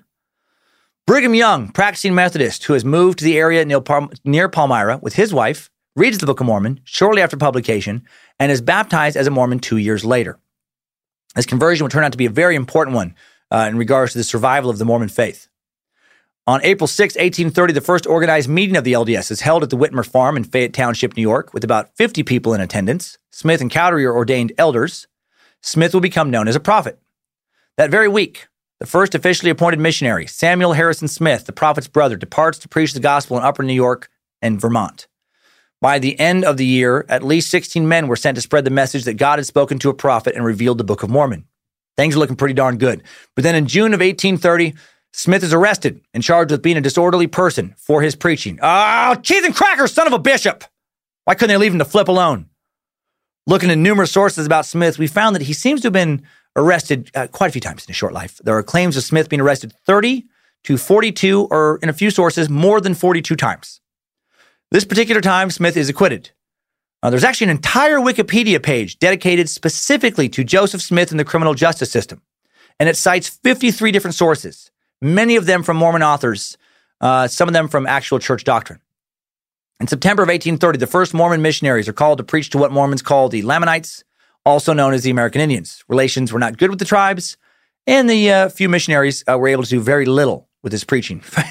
Gosh darn Lamanites, still wanting to come to the Nephite side of things. Yeah, that's classic Lamanite. If that isn't an example of Lamanites being Lamanites, I don't know what is. In October of 1830, the missionaries taking the Book of Mormon's message to the Indians in Ohio and Missouri have stopped in Kirtland, Ohio. There, a popular Baptist minister named Sidney Rigdon decides to join the LDS and bring his 100-member congregation with him. Big win for the early Mormons. In December of 1830, Joseph's first revelation on gathering is given. In his revaluation, he commands the church to up and move to Ohio. Also around this time, Sidney Rigdon is called to be a scribe in Joseph Smith's planned revision of the Bible. In February of 1831, Joseph and Emma Smith reach Kirtland, while other church members would join them in the spring. For the next 6 years, Smith will be based there and will announce some 65 different revelations, most pertaining to church structure and organization. God's talking to him a lot now. In June of 1831, after missionaries reach Missouri and settle in Independence, Smith leads a group of Mormons from Kirtland west to Independence, which, according to the story, God has revealed will be a gathering place for Mormons in the site of a new Jerusalem. A new Jerusalem. On July 20th, 1831, the site for the city of Zion, the New Jerusalem in Independence, Missouri, is revealed to Joseph the prophet in a revelation. In August of 1831, early Mormons lay the cornerstone for a temple, and within a year, more than 800 more church members have moved to the area. In the first days of November 1831, a conference of church elders decides to print 10,000 copies of what was to be called the Book of Commandments, a compilation of revelations received by the prophet Joseph Smith. These revelations are still considered sacred text within the LDS faith and have since been incorporated into the Doctrine and Covenants. Things are looking good for Joe. He has a growing group of people believing God is speaking through him. He's come a long way since not being able to find buried treasure with his dad with his magic rocks. Then things take a turn for the worse. On March 24th, 1832, some growing local anti-Mormon sentiments that have been accumulating come to a head. Joseph is sitting up late with his 11-month-old adopted son, also named Joseph, who had the measles, when about a dozen men break into the house, haul the prophet from the house, strip his clothes from him, and pour hot tar all over his body and feather him, tarred and feathered. What the flip? Smith saw others from the mob pulling Sidney Rigdon from his house because Sidney was unconscious. Joseph supposed that he was dead, began to plead for his own life. The mobbers broke a vial of nitric acid against his mouth, trying to poison him. In the process, they broke a tooth, causing Joseph to have a slight whistle for the rest of his life. One man then supposedly said that is the way the Holy Ghost falls on folks, and jumped on Joseph, ripping off his remaining clothes, scratching his fingers into Joseph's skin. Joseph pulled the tar from his mouth so he could breathe. 2 men rushed out of the house to help Joseph, and each, assuming the other was from the mob, started to attack each other. It's flipping pandemonium. When the mob finally fled, Joseph turned to return to the house. When Emma saw him, she thought the tar was blood and fainted. Joseph spent the night with his friends, who pulled and ripped off pieces of tar and skin. Man, bummer that Moroni or John the Baptist or someone didn't give him a heads up about the tarring and feathering.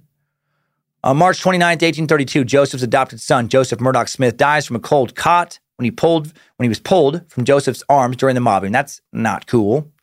The family grieved, but there was more prophet stuff to be done. A majority of the prophecies and revelations that Joseph Smith would receive recorded in the Doctrine and Covenants. December of 1832, One of Smith's prophecies includes a prediction about the Civil War, almost 3 decades before it occurred. And I got to say, this one is pretty impressive. From what I can tell, the most accurate prediction he made. It's listed in Doctrine and Covenants, 87, 1-8. Here's the most important part. 1. Verily, thus saith the Lord concerning the wars that will shortly come to pass, beginning at the rebellion of South Carolina, which will eventually terminate in the death and misery of many souls. And the time will come that the war will be poured out upon all nations, beginning at this place. For behold, the southern states shall be divided against the northern states, and the southern states will call on other nations, even the nation of Great Britain, as it is called, and they shall also call upon other nations, in order to defend themselves against other nations. And then war shall be poured out upon all nations. Not bad. Not bad. Pretty good prophecy. However, he made a lot of other predictions, and most did not come to pass. You know, he also predicted Jesus would return within 56 years, and, he didn't. 1833, work begins on a grand Mormon temple in Kirtland. It will take 3 years to complete, measure 55 by 65 feet, soaring 110 feet high. Still there. Does look super cool. Just outside of Cleveland on the National Historic Register. Also, in 1833, something else happened that we will talk about right after this sponsor. Fame, money, ego, showbiz. These things can make athletes feel superhuman. What happens when those in professional sports reveal the darker side of their humanity, like O.J. Simpson? What happens when the juice goes way too loose? Nothing good if you listen to that suck. Every week, the Parcast Network's new podcast, Sports Criminals, explores some of the most significant sports crimes in the world. They go way deeper than O.J. Some are chilling, like when former NFL receiver Ray Caruth hired a friend to murder his pregnant girlfriend. What the flippin' heck? Some of these crimes are just strange and reckless, like when former NBA star Jason Williams shot his limo driver to death and then tried to cover it up. And some of these crimes are just unimaginably tragic, like when professional wrestler Chris Benoit murdered his wife and 7-year-old son before committing suicide. These stories are crazy, and I know that you time suckers enjoy a crazy tale. Sports criminals, athletes you thought you knew, crimes you will not forget.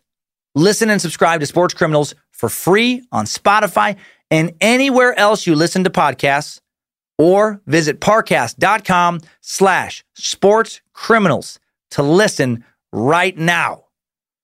Now back to 1833, when the first collection of 27-year-old Joseph Smith's revelations are prepared for publication as the Book of Commandments. On July 20th, 1833, the Missouri Mormons began to suffer violence at the hands of other locals. On this day, their printing press, on which the Book of Commandments is being printed, is destroyed. Other Christians don't like what they're preaching. They're starting to be considered a cult. In September of 1833, a key figure for the future of the church, Brigham Young, now a widower, arrives with his 2 young children in Kirtland. Later in November of 1833, mob violence drives those Mormons in Jackson County, Missouri, out of Jackson County and across the Missouri River to Clay County. The pages of the Book of Commandments are rescued from the muddy streets and bound, creating the first published collection of Smith's revelations. On May 5th, 1834, Joseph Smith leaves Kirtland, Ohio for Missouri as leader of Zion's camp to bring relief to saints expelled from Jackson County. Despite the confrontations and controversial nature of their movement from locals, the church continues to grow. In February 1835, Joseph Smith and the 3 witnesses of the Book of Mormon, Oliver Cowdery, David Whitmer, Martin Harris, Marty, select 12 men to serve as apostles in the church. Although the title apostle had earlier been given to some individuals who played an important role in the early church, including Oliver Cowdery and David Whitmer, the 12 apostles as defined in the 1829 revelation were not called until 1835. On February 14th and 15th, 1835, the Quorum of the 12 Apostles organized in Kirtland, Ohio. At this meeting, Smith directed Cowdery, Whitmer, and Harris to choose 12 men from the church as apostles to go to all nations, kindreds, tongues, and people. They become known as a traveling high council. Also in 1835, 138 of Smith's revelations are published in a book called Doctrine and Covenants. In August of that year, the Doctrine and Covenants is accepted as a standard work of the church. Joseph is crushing it. He has started a growing religious movement where he's the leader, and he's not quite 30. Included among these are 65 revelations published in the Book of Commandments, plus 7 lectures on faith prepared by Joseph Smith, which are not described as revelations. For a dude with very little education, he was very prolific putting out words. More pushback came in 1836. The Missouri Mormons forced to leave Clay County for the remote Caldwell and Daviess counties in the northern part of the state. On March 27th, 1836, 1,000, and I never looked up the pronunciation, I realized, of Davies. It's Daviess. That extra S makes me question my pronunciation, so know that I might not be getting that one completely correct. March 27th, 1836, 1,000 worshipers began a week of temple dedication ceremonies in Kirtland, Ohio. Witnesses report rushing winds, a pillar of fire, and the presence of angels. Too bad video did not exist. If it would have existed yet and they could have filmed it, would have gone a long ways towards legitimizing all of this. On April 3rd, during the dedication, a critical visionary experience occurs in which the prophet and Oliver Cowdery, who have retired behind a veil that separates an elevated pulpit from the rest of the temple, see a personage. I don't like that word. They believe is Jesus, accepting the temple as a place where he will manifest himself to his people. In addition, they see the Old Testament prophets Moses, Elijah, and Elias, who commit into LDS hands the keys of the gathering of Israel. And the new dispensation of the fullness of times. Again, would have been nice to have video, you know. In November of 1836, the Mormon Church is their first crack at banking. Smith forms the Kirtland Safety Society Bank, but soon after a national economic panic begins in March of 1837, this leads to the bank's collapse. Accusations of financial and sexual impropriety arise after this. Financial and sexual impropriety? Sounds culty.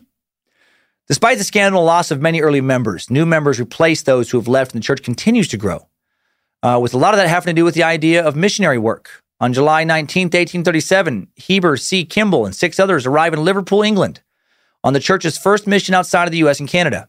On January 12th, 1838, Smith escapes growing tensions with locals in Kirtland, heads for Missouri, arriving there with his family in March. Many of the Ohio Mormons follow, and soon there are thousands of church members in the settlement of Far West in Caldwell County. Smith makes a plan for a new temple, excommunicates several old friends and current adversaries, including Cowdery, who had turned against him, accusing him of adultery. Getting accused of adultery, excommunicating people who accuse him. Not a good look. Peace with neighboring non-Mormons is proving elusive. Their new neighbors even less excited to see the Mormons than their last neighbors, and Missouri Governor Ilburn W. Boggs is getting sick of them. On April 26, 1838, the name of the church was established by revelation as the Church of Jesus Christ of Latter-day Saints. By July 4th, 1838, becoming clear that the violence is coming. While giving a patriotic oration, Rigdon promises that Mormons will have to defend themselves and warns of a war of extermination with hostile neighbors. On August 6, non-Mormons attempt to prevent church members from voting, leading to bloody melee. This kicks off what will become known as the Mormon War of 1838. It leads to an unknown number of injuries and deaths. In the charged aftermath of the violence, Missouri Governor, Ilburn Boggs orders all Mormons to either be driven from the state or to be wiped out. Stuff's getting ugly. And on October 27th, 1838, Governor Boggs' I guess that's when he officially issues this extermination order now against the Mormons. 3 days later, on October 30th, stirred up by the governor's decree, an anti-Mormon mob of about 240 men massacre church members under a flag of truce at Jacob Hahn's Mill in Caldwell County, Missouri. Many of the saints gathered in the blacksmith shop where the mob's guns were stuck through the cracks in the logs and fired until most in the building were dead. A few escaped across the river into the hills. In the end, between 17 and 19 LDS members were killed, including unarmed children, while 15 others are injured in the unexpected raid. Opposition to the Mormons rages on. In December, Smith is arrested, charged with treason, and sentenced to death. Joseph's life is only spared when the officer ordered to carry out the execution refuses to execute him because he felt it was cold-blooded murder. Smith instead will spend the next 5 months in prison with other members of his congregation in Liberty Jail, Liberty, Clay County, Missouri. Led by Brigham Young in 1839, the Missouri Mormons reach safety in Illinois, where they are welcomed by a much more sympathetic populace. In April of 1839, while being moved from one trial location to another, Smith is permitted to escape and makes his way to Illinois also. Between May 9th and 10th, 1839, Joseph Smith moves to Nauvoo, Illinois. There he buys land for a new settlement on the banks of the Mississippi River about 200 miles from St. Louis. On November 29th, 1839, Smith travels to Washington to meet President Martin Van Buren. He demands compensation for Mormon losses in Missouri. Van Buren expresses sympathy but says he can do nothing. Speaks to the size of Joseph Smith's growing congregation. He's able to get a sit down with the president. The church continues to spread and grow. Even back then, the Mormon church pretty good at spreading the word. Brigham Young and his fellow members of the 12 land in Liverpool, England on April 6, 1840, the 10th anniversary of the church. 8 days later, they began a series of meetings in the nearby town of Preston, in which they resolved to publish a monthly periodical to be called the Latter-day Saints Millennial Star. In May of 1840, the first issue of the Millennial Star is published, and the Millennial Star would be the longest-running Latter-day Saint periodical published continuously for 130 years until discontinued in 1970, when there was an overhaul of all LDS magazines. It was inaugurated by the 12 apostles at the beginning of their great mission to England. Again, on August 15th, 1840, Joseph Smith publicly announces one of the more controversial and interesting revelations, their doctrine of the baptism for the dead. It is done because, according to Smith's revelations, unbaptized folks cannot get into the gates of heaven. So how do Mormons baptize the dead? Mormons believe people who have died can be baptized by proxy, thus allowing them the opportunity to become Mormons after their death. Mormons believe that their church has missionaries in the spirit world who are busy spreading the Mormon gospel to dead people who have not yet received it. Should any of these dead people want to convert to Mormonism, they are required to abide by all of its rules, one of which is water baptism. Hence the need for proxies to receive the corporeal waters of baptism.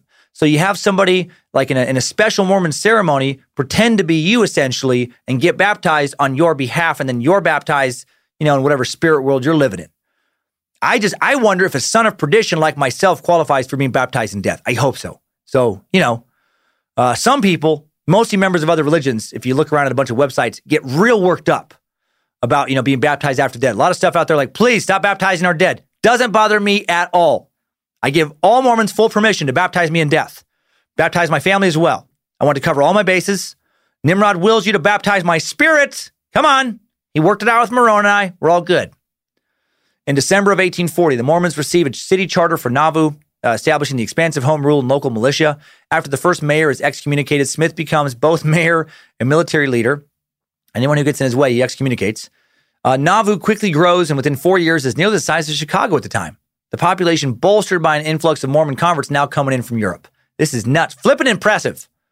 The place story is bananas, but I'm very impressed with how quickly they're building a religion. They have a vision. They're working hard towards that vision. Very successful. This isn't some rinky-dink Waco compound. They're building their own city. Only around 2,400 people, but still, at the time, very impressive. Today, only about 1,200 people in that town. The town has one private school, and ironically, not Mormon. It's Catholic. Ha! Oh, Catholics. Mormons built it up, and the Catholics swooped in and took it. Moroni must be so peeved. On March 17th, 1842, the Female Relief Society is organized in Nauvoo. 20 women gather in a large assembly room above Joseph Smith's red brick store. It had humble beginnings as a simple sewing group meant to make shirts for construction workers working on the temple, but it would grow into its own priesthood. At this founding meeting, Joseph Smith proposed that women elect a president, who would then choose 2 counselors. Emma Smith, elected president by unanimous vote. Makes sense. She's the prophet's wife. If you don't vote for her, you're going to be excommunicated. She chose Sarah M. Cleveland and Elizabeth Ann Whitney as counselors. After the selection, Joseph Smith reads a revelation he had received for Emma Smith in 1830 that had declared her an elect lady. Emma had a responsibility, Joseph taught, to expound the scriptures to all and to teach the female part of the community, and that not she alone, but others may attend the same blessings. These guys know how to form a community. I have to think spending his formative years in the burned-over district of New York watching so many other religions get going had to have helped him. On July 12th, 1843, Smith announces revelations about 2 new practices. First, he continues with the idea that the dead can be baptized. This practice is disclosed as part of 3 different revelations. Second, and the one that people love the most, he decides, Mormons are now pro-polygamy. Plural marriage. Hail Lucifina. Here we go. Yeah. Not only was polygamy permissible, but in certain cases, mandatory. To be fair, polygamy was practiced by many different characters in the Old Testament of the Bible. But that practice, had been discontinued for over 2,000 years. The second pronouncement, in particular, caused great division amongst Mormons, with Brigham Young even stating he would rather die than follow it, and Joseph Smith, initially, he'd come around later, Joseph Smith's wife, Emma, expressing opposition. Yeah, I bet. I don't like this. This revelation, now section 132 in the LDS Doctrine and Covenants, expressly directs Emma Smith specifically to accept plural marriage. How convenient. You hear what I'm saying? Joseph has a vision from God that his wife specifically needs to let her husband swing his ween around town. That could not be more culty. Like super duper code red, ring the alarm, get the bells going, culty. Whenever a dude says that God told him that he needs to put his not so clean ween anymore, in other wives' holes, cult. God's alleged personal commandment to Emma goes like this. And I command mine handmaid, Emma Smith, to abide and cleave unto my servant Joseph, and to none else. But if she will not abide this commandment, she shall be destroyed, saith the Lord. For I am the Lord thy God, and will destroy her, if she abide not in my law. I do find it weird, by the way, also. Why is God still speaking in King James kind of language? Right? Because this isn't happening back when the King James Bible was being written. Is that just how God talk? Thou hast thou thy God. Like, people didn't talk that way in the mid-19th century, which also just is like, come on. That alone makes me not buy any of this as revelations from God. That's just how, because in order to accept it, I have to believe that that's just how God always talks. Like, that God can talk in English, but he doesn't update his lingo. Doesn't matter how we talk down here now. I am thy God, thou hast, child, listen to thou me. Be unto thou me, cleaveth unto thou me, heck for sure, thou hast. Okay. Although the doctrine would not be publicly announced for nearly a decade, rumors quickly spread, increasing anti-Mormon sentiment. Joseph Smith, by the way, rumored secretly to have between 25 and possibly almost 50 wives during his life. When Young would later come around to embrace the doctrine, he himself would take 20 wives and father 57 children. So that was fun about Joseph. I'm sure Emma loved that. I'm sure her parents thought, oh man, we thought there was something off about Joe when Emma got married to him, and whoa, ding, ding, ding, we were right. In 1844, almost 40-year-old Joseph Smith has a pretty strange year. Smith decides to declare his intentions to run for president of the United States. He also announces in a sermon that those who obey God's commands can become gods themselves. And he orders the destruction of an opposition newspaper, the Nauvoo Expositor. So, seems like he's gone full cult leader now. The ensuing outcry of his aggressively weird behavior leads to criminal charges of treason and conspiracy. After starting to flee, Smith changes his mind and surrenders to state authorities. This is not good. This would not work out well for him. In February 1844, Smith and his brother, Hiram Smith, have been jailed on charges of treason and conspiracy because that is exactly what they're doing. They've gone pretty cuckoo. Then on June 27, 1844, both Smith and his brother, Hiram Smith, get murdered in jail by an anti-Mormon mob in Carthage, Illinois. This didn't happen a lot. Religious leaders weren't murdered by mobs. This speaks to how much these guys were riling people up. Like they were hated. While awaiting a trial, an armed mob of about 200 men stormed the facility, their faces painted black with wet gunpowder. Hiram was killed first. He's shot in the face. As he fell, Hiram shouted, "I'm a dead man, Joseph!" After emptying the pistol with which he tried to defend himself. Joseph was then shot several times while trying to escape from a second-story window and fell from the window as he died. And listen to that. Shooting as he, trying to shoot others who were trying to kill him. Not to be an a-hole again, but that's not what Jesus would have done. Right? Jesus was a pacifist. He allowed himself to die, not doing the same thing here at all. No one would be convicted of the crime. Like that, Joseph and Hiram become martyrs of the Mormon faith, and their faith continues to grow. Do I think they deserve to be murdered? No. But am I surprised they were murdered? Oh, flip no. You start taking extra wives and telling people they can be gods and baptizing other people's dead relatives and commanding your followers to destroy opposition. Yeah, an angry mob is going to form. You're doing that in 1840s Missouri? Yes, of course it's going to peeve people off. My heck. Flip. The struggle for the leadership of the Mormon movement would now follow, in which the saints were divided over whether to follow A, the Council of the 12, B, the surviving members of the Smith family, C, the remaining members of the First Presidency, or D, a variety of other potential leaders, such as James J. Strang or Lyman White. Over the next few years, the church would fragment out into so many different pieces. Actually, prior to 1844, 9 sub-denominations of Joseph Church had already split off. The Pure Christ Church, several different groups calling themselves the Church of Christ. Oh, the Pure Church of Christ. Sorry, I said that wrong. One called the Church of Jesus Christ, the Bride, the Lamb's Wife. Most of these groups taught that Joseph Smith was not a prophet. Most of them were formed, as people he excommunicated or people that, became disgusted with his behavior, but they still liked other aspects of Mormonism, and they just formed their own little group based around Joseph being a false prophet.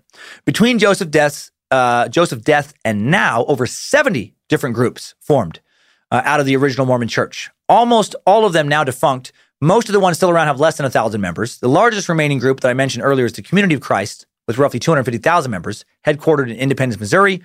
Those are the descendants, or the followers, I guess, of the people who that followed Joseph's son, also named Joseph, after Joseph died. While the members who would who followed Brigham Young, those people would become part of what the LDS Church of today is. On August 8th, 1844, the church conference in Nauvoo, Illinois, sustained Brigham Young and the Quorum of the 12 Apostles as the leaders of the church. Between December of 1845, February of 1846, more than 5,000 Latter-day Saints received sacred ordinances in the Nauvoo Temple, which is the finalization of a covenant between the ordinance recipient and God. On February 4th, 1846, facing further harassment, thousands of Mormons, but not all, leave Nauvoo on a great march west. They would form Utah. Some of them follow James J. Strang, settle in Michigan, but others follow Rigdon to the east, and others settle in other parts of the Midwest. Brigham Young, head of the Quorum of the 12 Apostles, the main church leadership body, directs the Exodus. Their winter departure is rough, not the best time to travel in the 1840s. But in 4 months, the Mormons make it more than 300 miles and set up temporary quarters along the Missouri River, where it divides Iowa and Nebraska. That's where they wait out the hardest months of the winter of 1846-47 before continuing westward. On April 30th, 1846, the Nauvoo Temple is completed and dedicated. During the days and nights of the following 10 months, great numbers of Latter-day Saints go through the temple to receive endowments. A substantial number of polygamous marriages are solemnized in its sealing rooms. Almost a year later, on April 9th, 1847, the Mormon Pioneer Company, led by Brigham Young, leave their winter quarters in western Iowa, head west. Young has been plagued by self-doubt, but a February vision he has of Smith renews his confidence. On July 24th, 1847, a Mormon advance party, including Young, reaches the valley of the Great Salt Lake. And Brigham, who will be made church president later in the year, confirms that this is where Mormons will settle. He made it a point to note that it was beyond the boundaries of the United States. His followers promptly mark off an acre that was reserved for a temple and then begin laying out city streets and setting up irrigation systems. And they did plan a great city. Salt Lake City, well put together city. 2 days after Christmas in 1847, a church conference in Canesville, Iowa, sustains President Brigham Young, Elder Heber C. Kimball, and Elder Willard Richards as the first presidency. All these titles. Sorry if it's confusing, but that's just they're constantly getting new titles or giving them to themselves. On March 10th, 1848, the U.S. Congress approves the Treaty of Guadalupe Hidalgo, which cedes much of the Mexico's western territory, including Utah, to the United States. Bummer. They kind of like being outside. Beginning in 1848, thousands of Mormons make the trek to the Great Salt Lake Valley. In the first months, they suffer terribly, but then they begin to create a kingdom in the tops of the mountains. Young then sends groups of Mormons to settle in various other parts of the Intermountain West. Between May and June of 1848, they suffer some trouble. Crickets in the Salt Lake Valley devastate Mormon crops, but then the fields are saved at the last minute from complete destruction by flocks of seagulls who consume the crickets. This is now known as the miracle of the gulls, and the seagull is now the state bird of Utah. On October 6, 1849, the Perpetual Immigrating Fund is established to assist poor saints in gathering in Utah to help more people join. Man, community. No one takes care of their own like the Mormons. Hail Moroni. In 1849, a provisional state of Deseret is organized, but it is not approved by the U.S. Congress. Instead, as a part of the Compromise of 1850, Deseret is renamed Utah and made a U.S. territory. In 1850, Brigham Young is appointed governor of the Utah Territory. This worried many people that Utah was headed towards a religiously centered totalitarian state, and I do think if Brigham had his way, that's exactly what would have happened. Beginning in 1850, international missionary work expands. Mormon elders practice as far as British India, China, South Africa, Switzerland, Denmark, France, Italy, and Chile. Right? They don't mess around. On June 15th, 1850, Deseret News is first published. Deseret is Utah's oldest continuously published daily newspaper and has the largest Sunday circulation in the state and the second largest daily circulation behind the Salt Lake Tribune. In May of 1851, the Book of Mormon is published in Danish, becoming the first non-English edition. By 1852, some 20,000 Mormons now live in the Great Salt Lake area. On August 29th, 1852, the practice of plural marriage is officially announced as a church practice, though many members have been already practicing plural marriage, as we know, since the 1840s. Anyone not taking extra wives is now asked, do you even cult, bro?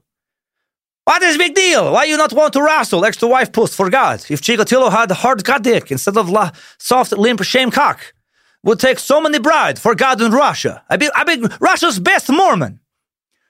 Sorry, new listener. Really sorry about the language. Woo! That was salty. That was an old character, Chikatilo. He just forced his way into this suck, and I did not like it. The doctrine of polygamy is made public outside the church, reiterating the public suspicions and leading to widespread condemnation from non-Mormons. Not a good PR move. The stigma of this decision remains today. April 6, 1853, the Mormons who rejected the leadership of Brigham Young, never accepted the idea that polygamy was a revealed doctrine, held a conference in Wisconsin to found the Reorganized Church of Jesus Christ of Latter-day Saints, lengthy title, recently renamed to the Church of Christ a few decades ago. This organization, brought together many of the saints who believed that the church should be led by members of the Smith family. 1855, Mormon missionaries established a settlement in what would become Las Vegas, Nevada. Settlements also established in San Bernardino, California, and in the Wind River area of Wyoming. May 5th, 1855, the Endowment House is dedicated in Salt Lake City as a temporary place for the saints to receive temple ordinances. Things were about to get crazy in Utah in 1857 and 1858. U.S. President James Buchanan, reacting to reports that Brigham Young is ruling Utah as a personal theocracy, declares the territory in open rebellion and sends 2,500 soldiers from west from Kansas. Many call this the Mormon War, right? It's another Mormon war. While offering no armed resistance, the Mormons do harass the military supply trains. Not good. Then on September 11th, 1857, a Mormon militia led by John Lee, acting in tandem with a group of American Indians, attacks a wagon train of settlers from Arkansas. They slaughter 120 men, women, and children in what becomes known as the Mountain Meadows Massacre. Only 17 children under the age of 8 are spared. Young's possible role in authorizing this atrocity will be hotly debated, but the evidence suggests that at the very least, he covered up the truth of the crimes that were committed. Still in 1858, after a new non-Mormon governor is allowed to take control in Utah and federal troops march unopposed through Salt Lake City, Buchanan declares the Mormon War over and issues a blanket amnesty. But the continuing practice of plural marriage will prevent Utah's admission to the Union as a state for the next 4 decades. In 1862, the Morrill Anti-Bigamy Act criminalizes plural marriage in U.S. territories, but President Abraham Lincoln declines to enforce it. The church continues to grow. By 1866, the LDS Church has almost 60,000 members. Being able to become a god and have extra wives got to be a good recruiting tool for new male members. The Salt Lake Tabernacle was completed on October 6, 1867. The first conference in the new tabernacle was then held in Temple Square in Salt Lake City. Today, it is home to America's best-known choral group, formerly known as the Mormon Tabernacle Choir, now known as the Tabernacle Choir at Temple Square. Beginning in 1868, Mormon laborers assist with the construction of the Transcontinental Railroad. The recent resurgence of the women's groups also start to make real dents in Mormon society. On February 10, 1870, Latter-day Saint women formed the Ladies Cooperative Retrenchment Society to promote reforms in eating, housekeeping, habits of dress. 1871, as anti-polygamy activity increases, Brigham Young is charged with the crime, though not convicted.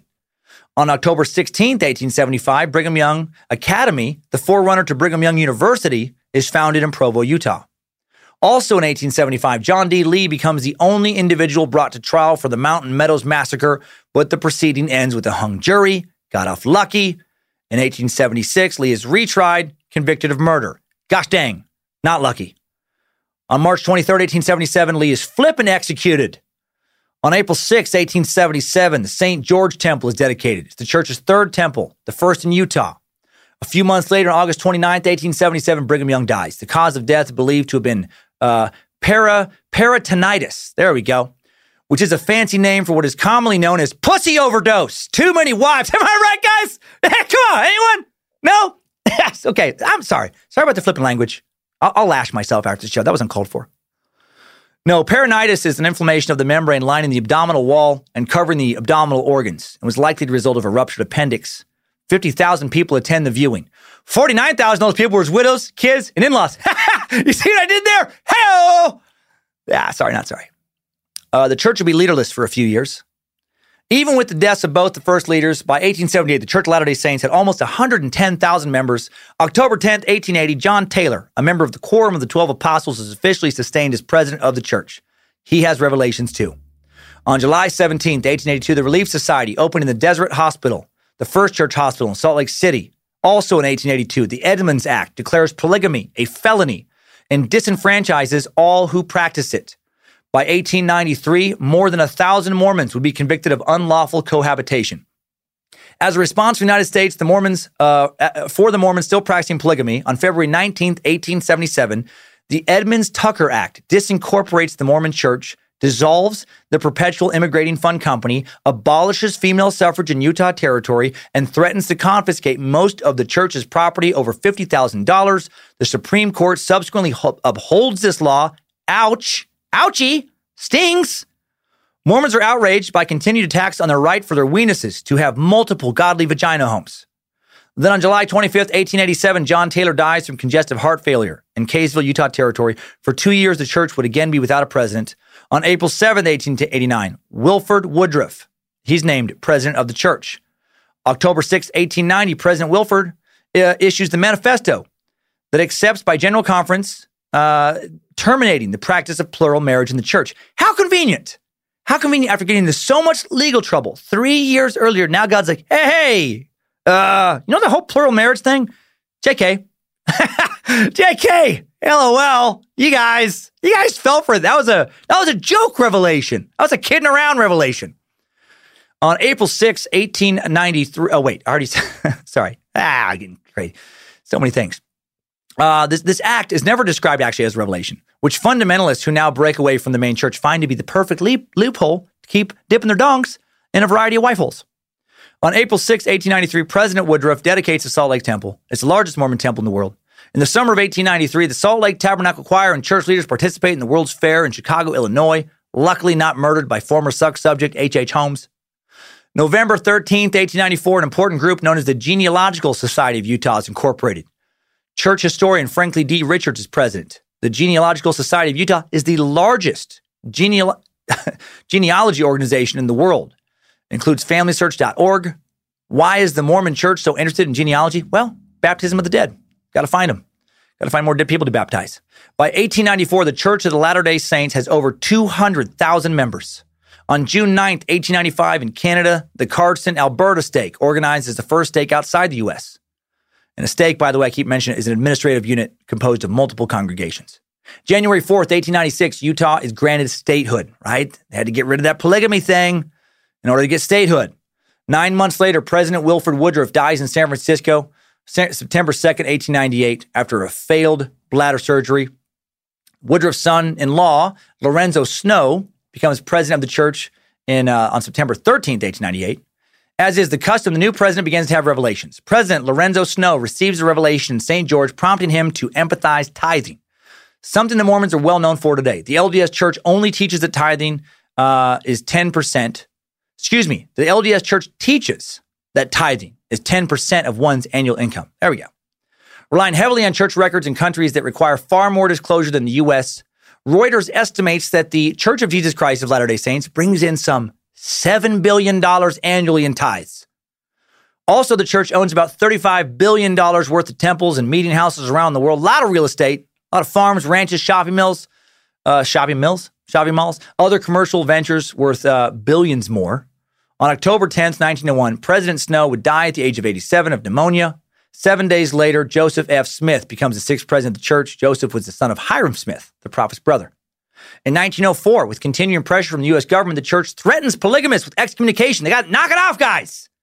Got to stop it. On April 27th, 1915, the first presidency announces the beginning of a practice known as home evening, encouraging families to gather together weekly to study the gospel. November 19th, 1918, President Joseph Smith dies of pneumonia resulting from pleurisy in Salt Lake City. Due to the widespread influenza pandemic of 1918-1920, a graveside service is held rather than a public funeral. November 23rd, 1918, Heber J. Grant becomes seventh president of the church. November 27th, 1919, the first temple outside of the continental U.S. is dedicated in Hawaii. Less than 4 years later, they get going in Canada. 1929, the Mormon Tabernacle Choir starts a weekly network radio broadcast on NBC. The program still airs today. April of 1936, to combat the Depression, the church security program is founded, becomes the church welfare program. 1947, membership reaches 1 million. 53, a federal raid on the Short Creek polygamous community creates mass sympathy for practitioners of plural marriage. And the LDS Church stops cooperating with these prosecutions. Still dealing with this polygamy situation. Starting on September 11th, 1955, the first temple in Europe is dedicated in Switzerland. Less than 3 years later, New Zealand gets a temple. In 1966, Brazil gets a stake. 1970, another president is named. Joseph Fielding Smith Jr. becomes president of the church. March 15th, 1970, we get a stake in Japan, first stake in Asia. Days later, the Transvaal, South Africa stake is established, first one in Africa. 1972, Joseph Fielding Smith Jr. dies. 5 days later, Harold B. Lee becomes 11th president of the church. Spencer W. Kimball becomes 12th president in 1973. 2 revelations added to the Pearl of Great Price on April 3rd, 1976, the vision of the celestial kingdom, given in 1836 to the original prophet Joseph Smith that had, for some reason, never appeared in print before. It's odd. The vision of the redemption of the dead, given in 1918 to President Joseph F. Smith. Then a very major change to the church happens on June 8th, 1978. The priesthood restriction ends. The first presidency announced that all worthy males, without regard to race, could now hold the priesthood. We mentioned this before. Prior to this was pretty shady. The LDS Church taught that black individuals' pre-existent spirits were not as virtuous as white pre-existent spirits. To this day, the Mormon Church is an exceptionally white religion. Oh my heck! Teeny bit racist. Maybe should have been addressed like long before 1978. Mormons believe black people to have the curse and mark of Cain. Basically, for decades, the Mormons talked mad bull crap about how black people were living representations of the devil. Not a good flippin' look. Yikes. Fundamentalist offshoot still preaches today. On April 3rd, 1981, the threefold mission of the church, as orated by President Spencer W. Kimball, outlines the 3 major elements of the mission of the church. The first, to proclaim the gospel. The second, perfect the saints. And the third, to redeem the dead. On September 1st, 1981, new editions of the Book of Mormon, Doctrine and Covenants, Pearl of Great Price are published in English. 1997, church membership balloons to 10 million. In 2000, the 100th million copy of the Book of Mormon is published. Also in 2000, the Boston, Massachusetts temple is dedicated, meeting a goal announced in 1998 to have 100 operating temples by the end of 2000. In 2001, Gordon B. Hinckley, 15th president of the church, is announced. February 8th, 2002, the Mormon Tabernacle Choir sings at the opening ceremonies of the Winter Olympics in Salt Lake City. In 2004, it's declared that Mexico is the first country outside the U.S. to reach 1 million members of the Mormon Church. In 2005, the church commemorates the 200th anniversary of the birth of the prophet Joseph Smith. 2008, Thomas S. Monson becomes 16th president. Throughout the first decade of the 21st century, the Mormon Church would continue its incredible growth. In 2012, President Thomas S. Monson announces a change in the age of eligibility for missionary service, 18 years for dudes, 19 years for ladies. The LDS Church strongly encourages, but does not require missionary service, by the way, for young men and women. Men typically go on a 2-year mission, 18 months for women, and in my experience, they seem to be forced to wear cheap suits and ride bikes while wearing those suits no matter how hot it is because God wants them to look like silly a-holes. Oh my heck! Sorry about the language, I think. Can I say a-holes? It's kind of confusing. On January 14, 2018, Russell M. Nelson ordained, set apart on as the church's 17th president. He's currently serving, and whew, my heck, we are all caught up. Let's get the gosh darn flip out of this flipping timeline and learn some new stuff. Good job, soldier. You made it back. Barely.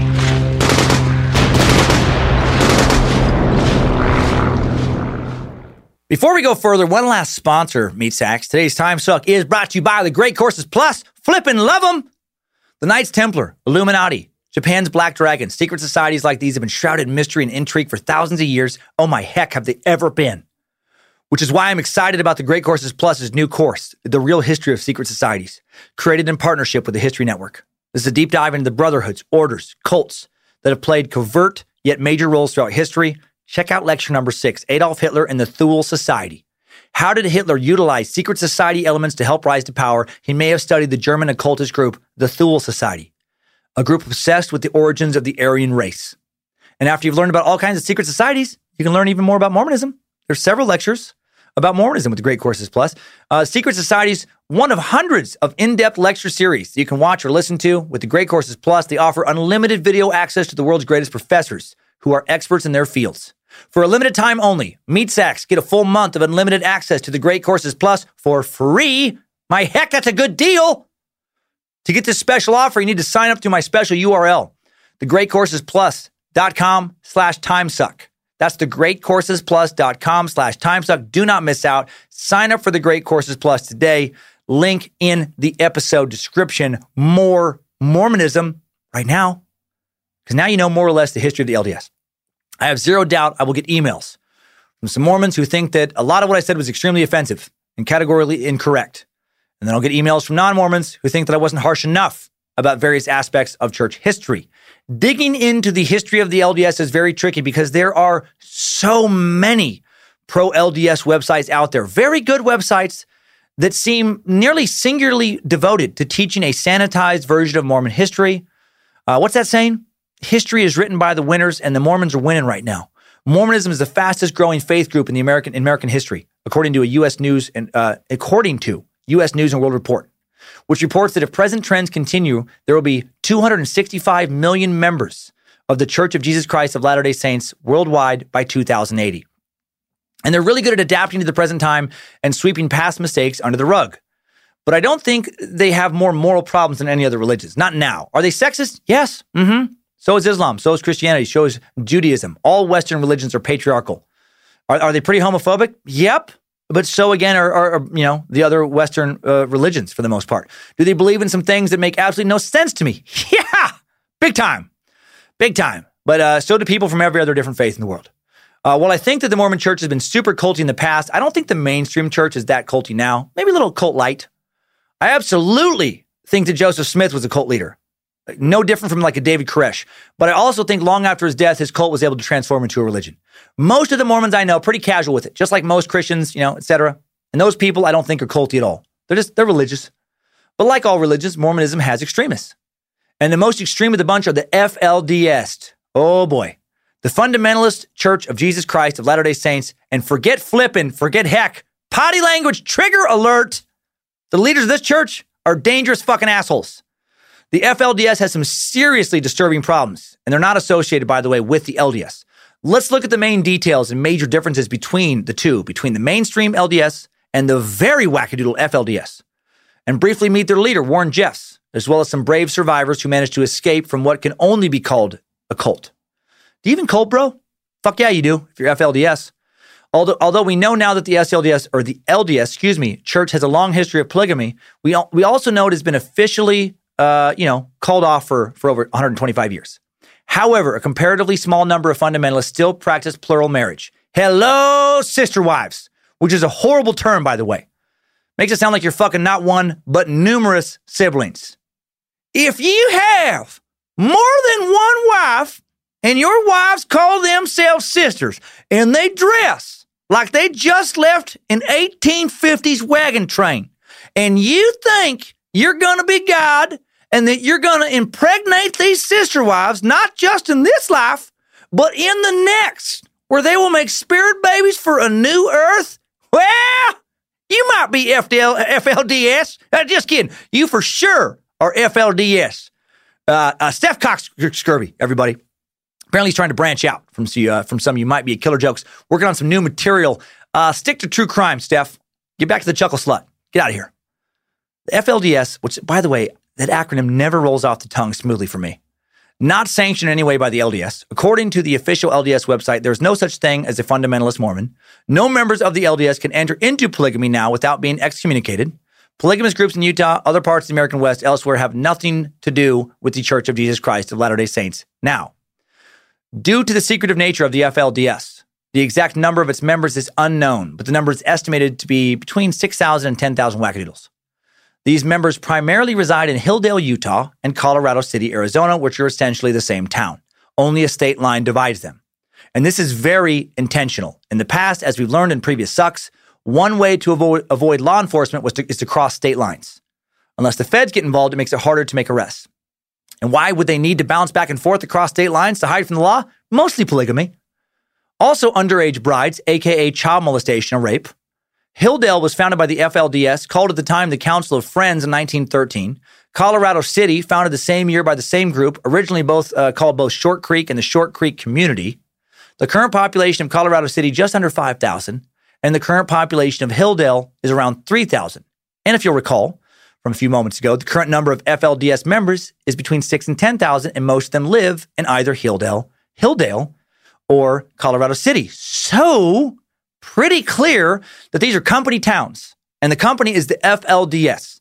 And there is story after story after story of young men being excommunicated by the FLDS and essentially kicked the fuck out of their hometown because no one there will help them or hire them or rent to them. Stories of police harassing them, etc. Stories of girls who don't agree to be essentially sex-trafficked, creepy old men also being excommunicated or trapped in homes and held hostage, again, or kicked out into a world where they know no one and have no job skills. These towns are fucking horrible.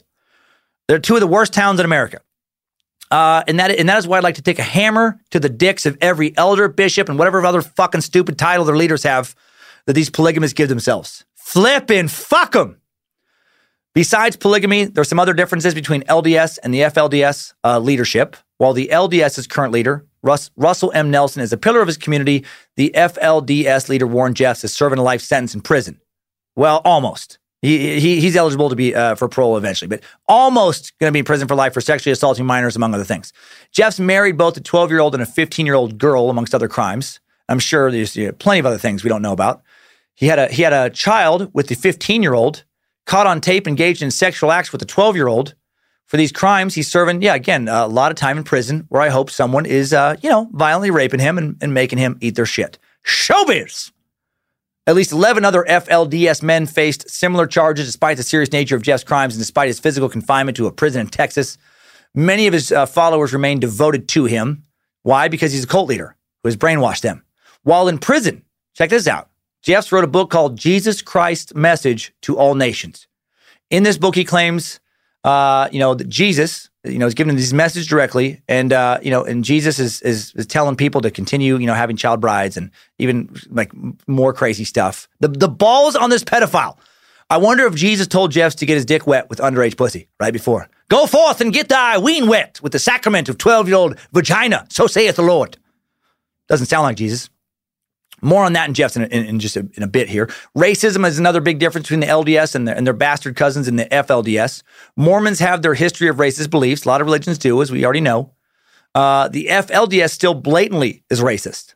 The Southern Poverty Law Center has added the FLDS to their list of hate groups. And yes, I know the SPLC is having their own problems right now, and they get a little loose with who they call a hate group. This one's warranted. The FLDS is against interracial marriage officially. In 1995, in an FLDS priesthood class, a teacher said the following: Cain, referring to Cain, was cursed with a black skin, and he is the father of the Negro people. He is used by the devil as a mortal man to do great evils. If you young people were to marry a Negro, you could not be a priesthood person even if you repented. You could not stay in this work. And that was said not in 1895, but in 1995. Oh my fucking heck. There's more differences. When it comes to the LGBT folks, neither the LDS or the FLDS are great. Both are, against acting on natural homosexual impulses. But the FLDS takes their lack of understanding the world around them to a whole other extreme. According to multiple sources, Warren Jeffs said the following: the people grew so evil, the men started to marry the men, and the women married the women. This is the worst evil act you can do next to murder. It is like murder. Whenever people commit that sin, the Lord destroys them. No, they don't. Lord doesn't destroy them. Have you been to West Hollywood? Those guys are fucking buff, having a great time, very alive. A dude who leads them now said this, and again, the balls for a kid fucker to call out adults engaging in consensual sexual acts as being sinful is unbelievable. While many religious groups condemn homosexuality, most do not compare it to murder. LDS members who experience same-sex attraction can remain in good standing with the church if they do not act on those desires. Still fucked. And this attitude frequently forces LGBTQ LDS members to choose between their identity and their community. But again, it's not as bad as comparing gay marriage to literal murder. To go along with racism and homophobia, the FLDS is still very sexist. It practices a thing called placement marriage, which the LDS does not. Placement marriage is exactly what it sounds like. It's modern-day arranged marriage. And sometimes, men's forced marriages or forced marriages with children involved, child brides. The practice dates back to the 1940s, at least. And these marriages are decided by the priesthood council, aka the circle of pervs. Because obedience to the priesthood council is seen as a prerequisite for salvation, the arrangements are usually accepted. These poor girls are told they will be like a son of perdition. You will be without God forever unless you marry this creepy old fuck. These marriages, can be between teenage girls and much, much older men. We'll learn about some of that in a bit here. People who never met each other before, often involves men who are already married. How do you know you're for sure in a cult when your religious beliefs include young girls being pushed into arranged marriages with old dudes? Man, historically, the main motivation for cult leaders has seemed to be able to openly fuck numerous young women. Is God leading dudes into forming cults, or is hard dick leading dudes into forming cults? Or, worst case, does God have the hardest dick of all, and these cult leaders are just following on God's plan, and God's plan is mostly about getting some young puss? I hope that's not the case. I hope a pervy maniac isn't controlling the universe. Members of the LDS are not arranged into marriages. They are free to choose their own spouses, but are expected to participate in supervised group dates and to have relationships within the faith and delay sex until after marriage. There are some other crazy rules that are added in the FLDS world. Kid toys are banned. So random. So is the consumption of corn for some reason. I don't know. Maybe they're just really into smooth, cornless peanut butter showbiz. Some other major differences are in the Mormon dress code. LDS members are expected to dress conservatively, avoiding tattoos, dyed hair, revealing clothing. Guidelines for missionaries are more extensive, but do allow for significant individual style choices. There's an official dress code for employees of the LDS Church, which has recently loosened up. Women were previously restricted to skirts and dresses. Now can wear pantsuits, and dress slacks if they choose. Members of the FLDS Church have a far more restricted dress code. Women and girls have to wear prairie dresses and are forbidden to cut their hair, can't wear makeup, can't wear the colors red or black, can't show any part of their bodies, including their ankles. Don't want to get the men folk all riled up with those sexy ankles. I get it. Man, just thinking about Lucifina's hot, bony ankles makes my clean ween so flippin' hard. This dress code has remained more or less the same since the 1950s. You might be surprised to learn that there's any differences with the FLDS and LDS, where the FLDS is less restrictive, but there is. While the LDS Church members are not permitted to consume tea, alcohol, coffee, FLDS members have no restrictions. This might be because the FLDS split off from mainstream Mormon faith before these prohibitions were put into place, or maybe it's just like that because it's probably easier to get, your child bride all riled up for some molestation if you give her alcohol and soda pop. Fucking hate the FLDS. Its leaders. Feel sorry for the rest. Another problem FLDS members are dealing with is the effects of inbreeding. Have you seen a picture of their leader, Warren Jeffs? He for sure looks inbred. Not kidding. He doesn't look right. Like he looks human-ish. Looks like such a fucking weirdo. Due to a limited FLDS genetic pool, some of the children of the organization actually have an autosomal recessive metabolic disorder called a fumarase deficiency. The condition, colloquially known as polygamist Downs, causes encephalopathy. Encephalopathy. There we go. Encephalopathy. Severe intellectual disability, unusual facial features. Look at Jeff's. Brain malformation and epileptic seizures. This condition, which until 1990 had appeared only in 13 people ever worldwide, has now appeared in 20 members at least of the FLDS community. Flippin' HE double fucking hockey sticks, Jeepers Creepers. Another major difference between LDS and the FLDS is blood atonement. Blood atonement is the idea that certain sins are so serious they can only be atoned for when the sinner's blood is spilled. Now, this originated with Brigham Young within the mainstream church, but was the process has been discontinued, Sins Young thought were deserving of blood atonement included the mixing of the races, yikes, leaving the faith, theft, murder, fornication, and adultery. He thought that blood atonement should be done willingly, but if that wasn't the case, then a person should be held down and have their blood forced to be spilled, but with care and compassion. And again, the LDS disavowed this concept long ago, but Warren Jeffs, leader of the FLDS, has repeatedly alluded to this doctrine in his sermons. Another difference between the main church and their weird splinter group is that while LDS Mormons vote in U.S. election, FLDS do not vote. Why? Because they're taught that Warren Jeffs, their current leader, is effectively the president of the United States. As a result, why participate in some, bogus election? Now, I wonder what they think about that now that he's in prison, right? Like, I wonder if, Warren occasionally tells the prison guards to let him out because he's just pardoned himself. Like, how far do they take this? Obviously, the biggest difference between the LDS and FLDS is the multi-wife thing. Let's get back to polygamy. Let's meet some survivors. Most of Warren Jeffs' revelations as leader of the FLDS have been about polygamy. Of course they have. Here's a few of his revelations, things he has said. Supposedly under these are things God has told him to say. If a man espouse a virgin and desire to espouse another, then he is justified. He cannot commit adultery, for they are given unto him. For he cannot commit adultery with that belongeth unto him and to no one else. If he have 10 virgins given unto him by this law, he cannot commit adultery, for they belong to him, and they are given unto him. Therefore, he is justified. If one or either of the 10 virgins after she is espoused shall be with another man, she has committed adultery and shall be destroyed. For they are given unto him to multiply and replenish the earth according to my commandment. Whoa, flipping yikes. Dudes get to put their wings all over the place, but women get destroyed if they sleep with more than one man. Lucifina, not a fan. And yeah, God's still talking like an old-timey dude. Still weird. Man, polygamy, always coming from the same place. Fragile men's egos. Fragile, horny men's egos. The FLDS really into polygamy. There is an FLDS rule that says not only should you have multiple wives, but that it's actually a prerequisite for getting to the highest level of heaven. This rule was given by Warren Jeffs' daddy, Rulon. Rulon Jeffs, big-time perv. Former church president, father to Warren Jeffs, had around 75 wives. He was 92 at one point, and one of his wives was 17. Yuck as fuck! But wait, it gets worse. In 2015, Jeffs, who has been behind bars since late 2006 and won't be eligible for parole until 2038 when he'll be 82, changed sex laws again from prison, had another revelation from God. Now he says marital sex is illegal. Yeah, it gets weirder, right? According to a child custody petition filed in 2015 by Charlene Jeffs, one of Warren Jeffs' estranged wives, under a new doctrine, FLDS men are no longer permitted to have children with their multiple wives. That privilege now belongs to people called seed bearers, right? It says it is the husband's responsibility to hold the hands of their wives while the seed bearer spreads his seed.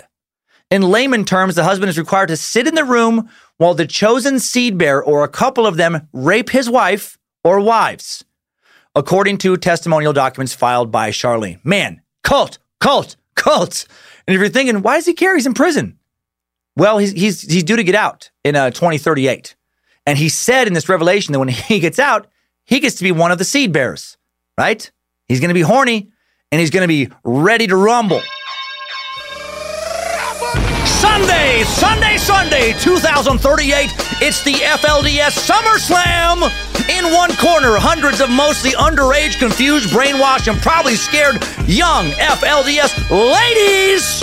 And in the other corner, we have a big bottle of Viagra and some 82-year-old Warren Jeffs hard dick who gets covered in geriatric cum. Everyone, get your tickets now at the FLDS box office. It is all so flippin' crazy. Luckily, some women have escaped from this cult. Here are just a few of their stories. Let's begin with one of Warren Jeffs' former wives, or I guess technically estranged wives, Lynette Warner. Lynette Warner married Warren Jeffs at 18. Her life became a series of traumas. She was secreted away to she is a former wife, excuse me, not just separated, former. She was secreted away to one house of hiding after another at age 26 when Jeffs was finally jailed, put in solitary confinement in a trailer, held hostage. Her own brother nailing the window shut. But she unscrewed and removed the trailer window, ran barefoot until she reached the house of a man who had recently left the church.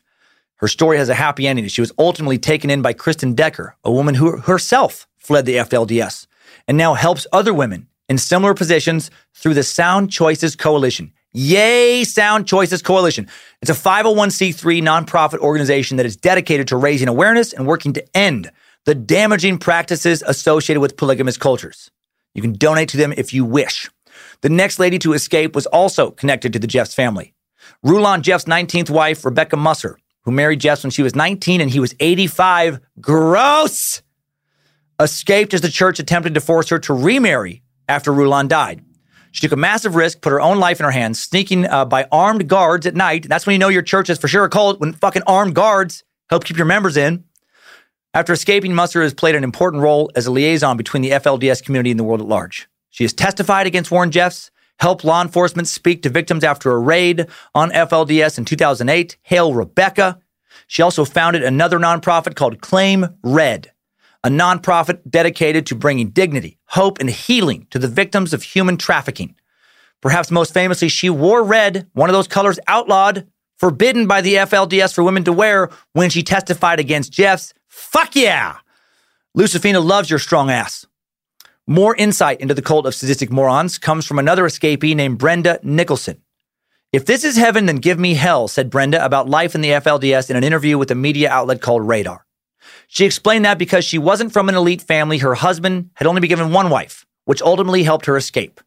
Brenda struggled with whether she should leave. Her children were the deciding factor. She worried about what the church exposed them to, describing a horrific scene of neighbors burying cats up to their necks. What? Before running them over with lawnmowers? What the flippin' shit? Mother, I want to join the FDS. They get me, mother. No idea why that was done to the cats. That's just what she said. When Brenda realized the church was making moves to take away her children, she knew it was time to escape. She and her husband packed a van with blankets and her children in the middle of the night. Thankfully, they now live happily on the outside and have burned all of their FLDS books except one to remind them of its horrible teachings. Even more insight comes from another brave escapee, Alyssa Bisline. They treated us as slaves, is how the fifth-generation FLDS member Alyssa Bisline described her relationship with her stepfather's family to Teen Vogue. We lived in their basement and they worked us to death, she said. Bisline's father was kicked out of the church. Her mother remarried to Jim Jessup, a higher-ranking member of the cult. And that's another thing this cult's famous for, is when like a higher-ranking member wants your wife, you get excommunicated, she gets forced to marry him. Bisline and her family, reclassified as ex-members, placed in a vermin-infested house that held 22 people. Luckily, around the same time, Bisline's father started sending back paid child support, which her mother, contrary to church rules, kept. She eventually bought phones and a laptop, basic connections to the outside world the FLDS did not want them to have. Of course not. Cults cut off connection to the outside world. The very first thing we did was get on the internet and search FLDS escapees, Alyssa told Teen Vogue. We started watching videos and we were amazed. People were leaving, having a good life. Everyone for generations has been brainwashed to think life outside is horrible. Because it's so bad in the FLDS, to imagine life outside is even worse was traumatizing. With the help of a lawyer, Alyssa and her family were able to escape in the middle of the night. She and her mother had a 15-minute window to collect her brothers and get out. They spent the first 3 months of freedom watching movies, a well-earned catch-up on modern pop culture, and a daily life outside the church. So many stories. Here's just 2 more. 15 years old, Susan Ray Schmidt married to a flippin' fuckhead named Verlan LeBaron. She had her first child before she turned 16, lived in poverty and violence. LeBaron was involved in a fucking blood feud because these people lived like it's 1860 with his brother, which allegedly resulted in more than 24 deaths over a decade. Apparently, they just make up their own laws in this giant FLDS compound pretending to be 2 border towns. Having had enough violence and fearing for the safety and future of her children, Schmidt escaped with all 5 of her kids in 1976, now speaks out about polygamy and its dangers around the country. Last story focuses on the escape of Irene Spencer. She was the mother of 14 children. Her husband had a total of 58, escaped after 24 years, but it took a lot to get there. Her husband also, Verlan LeBaron, the blood feud guy. When asked why it took her so long to flee, she told a journalist, "I stayed because of fear. Fear that I'd be damned. Fear I'd be known as a traitor to my group. Fear of the unknown. I'd only had a 9th grade education. I could not go into a foreign environment and make it on my own. I feared going on welfare, believing I'd implicate my husband. I feared the wicked outsiders. After all, we were God's chosen few. I was 40 years old before I even got a driver's license." So flippin' sad what these women were taught to think about the world. So much suffering, just so some shitty dudes could fuck who they wanted to. These stories are heartbreaking. And now that we've looked into the world of the FLDS from the ladies' perspective, let's look a bit deeper into their leader, Warren Jeffs. Walking prolapsed anus. Known as the prophet of the FLDS, born December 3rd, 1955 in Sacramento, Jeffs grew up in the fundamentalist church of the Jesus Christ of Latter-day Saints community. As we already mentioned, his father, Rulon, had all the wives, as many as 50 to 75, dozens of children during his lifetime. Warren was born more than 2 months prematurely, and his survival led to him being seen as a golden child. He grew up outside of Salt Lake City, Utah, and for more than 20 years served as the principal of Alta Academy, an FLDS private school that existed in that area. There are still little polygamous sects around Salt Lake City. They try to stay quiet because, they don't want to be shut down. Warren was known at the school for being a stickler for the rules and for discipline, and I'm guessing for trying to look up the skirts of tweens. And yes, not all of the FLDS live or have lived in Hilldale, Utah, or Colorado City, Arizona. Outside of his job responsibilities, Jeff was active in the church. When Rulon became the new FLDS prophet in 86, he changed the structure of the FLDS, eliminating its council, placing himself as the only leader. Cult. In the late 90s, Rulon's health started to decline, and Warren positioned himself as successor, took over as his father's spokesperson after Rulon suffered a serious stroke. In 2002, Jeffs took the reins of the FLDS when Rulon died, became the group's new prophet, gave him control over its property, as well as its followers. Early in his tenure, Jeffs decided to marry some of his father's wives. Also sought out a place for another FLDS community in West Texas. In West Texas, Jeffs established a yearning for Zion Ranch. More like yearning for so many young women's vaginas ranch. He showed himself to be ruthless and controlling, excommunicating 21 men, of course, in 2004 for quote-unquote disobedience. I'm guessing it's because he wanted to take their ladies. Even for the faithful, Jeffs ruled over nearly every aspect of their lives. From the clothes they wore, to whom they should marry, to what toys their kids could play with. No television, no internet, no contact with the outside world. Jeffs first gained notoriety in 2006 when the FBI placed him on his 10 most wanted list for arranging marriages between his followers and underage girls. Although his 2007 conviction for accessory to rape was overturned, a 2008 raid on the FLDS compound in Texas resulted in evidence of the assault of underage girls, resulting in a 2011 sentence of life imprisonment for the FLDS leader. But again, he'll be able to get out in 2038. Some of the most damning evidence came from Jeff's own records. He had a habit of having his wives write down all of his activities. He kept journals, made audio tapes, and there's a tape of an assault on a 12-year-old girl played during his trial. Excerpts from his records were read aloud. Stuff like, if the world knew what I was doing, they would hang me from the highest tree. Too bad that didn't happen. Serving as his own attorney, Jeffs mounted a weak defense. He rambled in court, reading at length from the Book of Mormon, used most of the half hour allotted for his closing arguments to standing before the jury in awkward silence. It was revealed during the proceedings that he had more than 70 illegal marriages, as many as a third of which were with underage girls. He is currently serving a sentence in Powledge Prison near Palestine, Texas, far from a model prison. He has gone on hunger strikes, even attempted suicide, doesn't feel very prophet-like. To make you hate him even more, in 2015, two of Warren Jeffs' children, daughter Becky and son Roy, came out to CNN's Lisa Ling, accusing their father of molesting them when they were younger. Becky said of her father, he realized he had so much power. What should I do with all this power? I can do anything I want. And he did, and it went the wrong way. Wow! What a tale! The LDS, interesting history. Good people overall, highly questionable origin. The FLDS, fucking trash. To recap, today there are somewhere near 14 million members of the Church of Jesus Christ of Latter-day Saints worldwide, with more church members living outside than inside the U.S. now. The Community of Christ also has about a 250,000 members. In addition, a variety of Mormon fundamentalist groups continue to practice polygamy. They estimate the total number of all Mormon fundamentalists in various little sects is between 30 and 60,000. That's terrible. How scary is that? Warren Jeffs is the head of only one polygamist offshoot. We don't know how many others there are. We won't know until more get arrested because they hide. I could keep talking about this forever. I know it's already been long. Man, I think we've gone over more than enough info to get a much better understanding of what Mormonism is about for the uninformed. I know I learned a heck ton of flipping info. Before I go to takeaways, let me just say again, I know there's a lot of nice Mormons out there.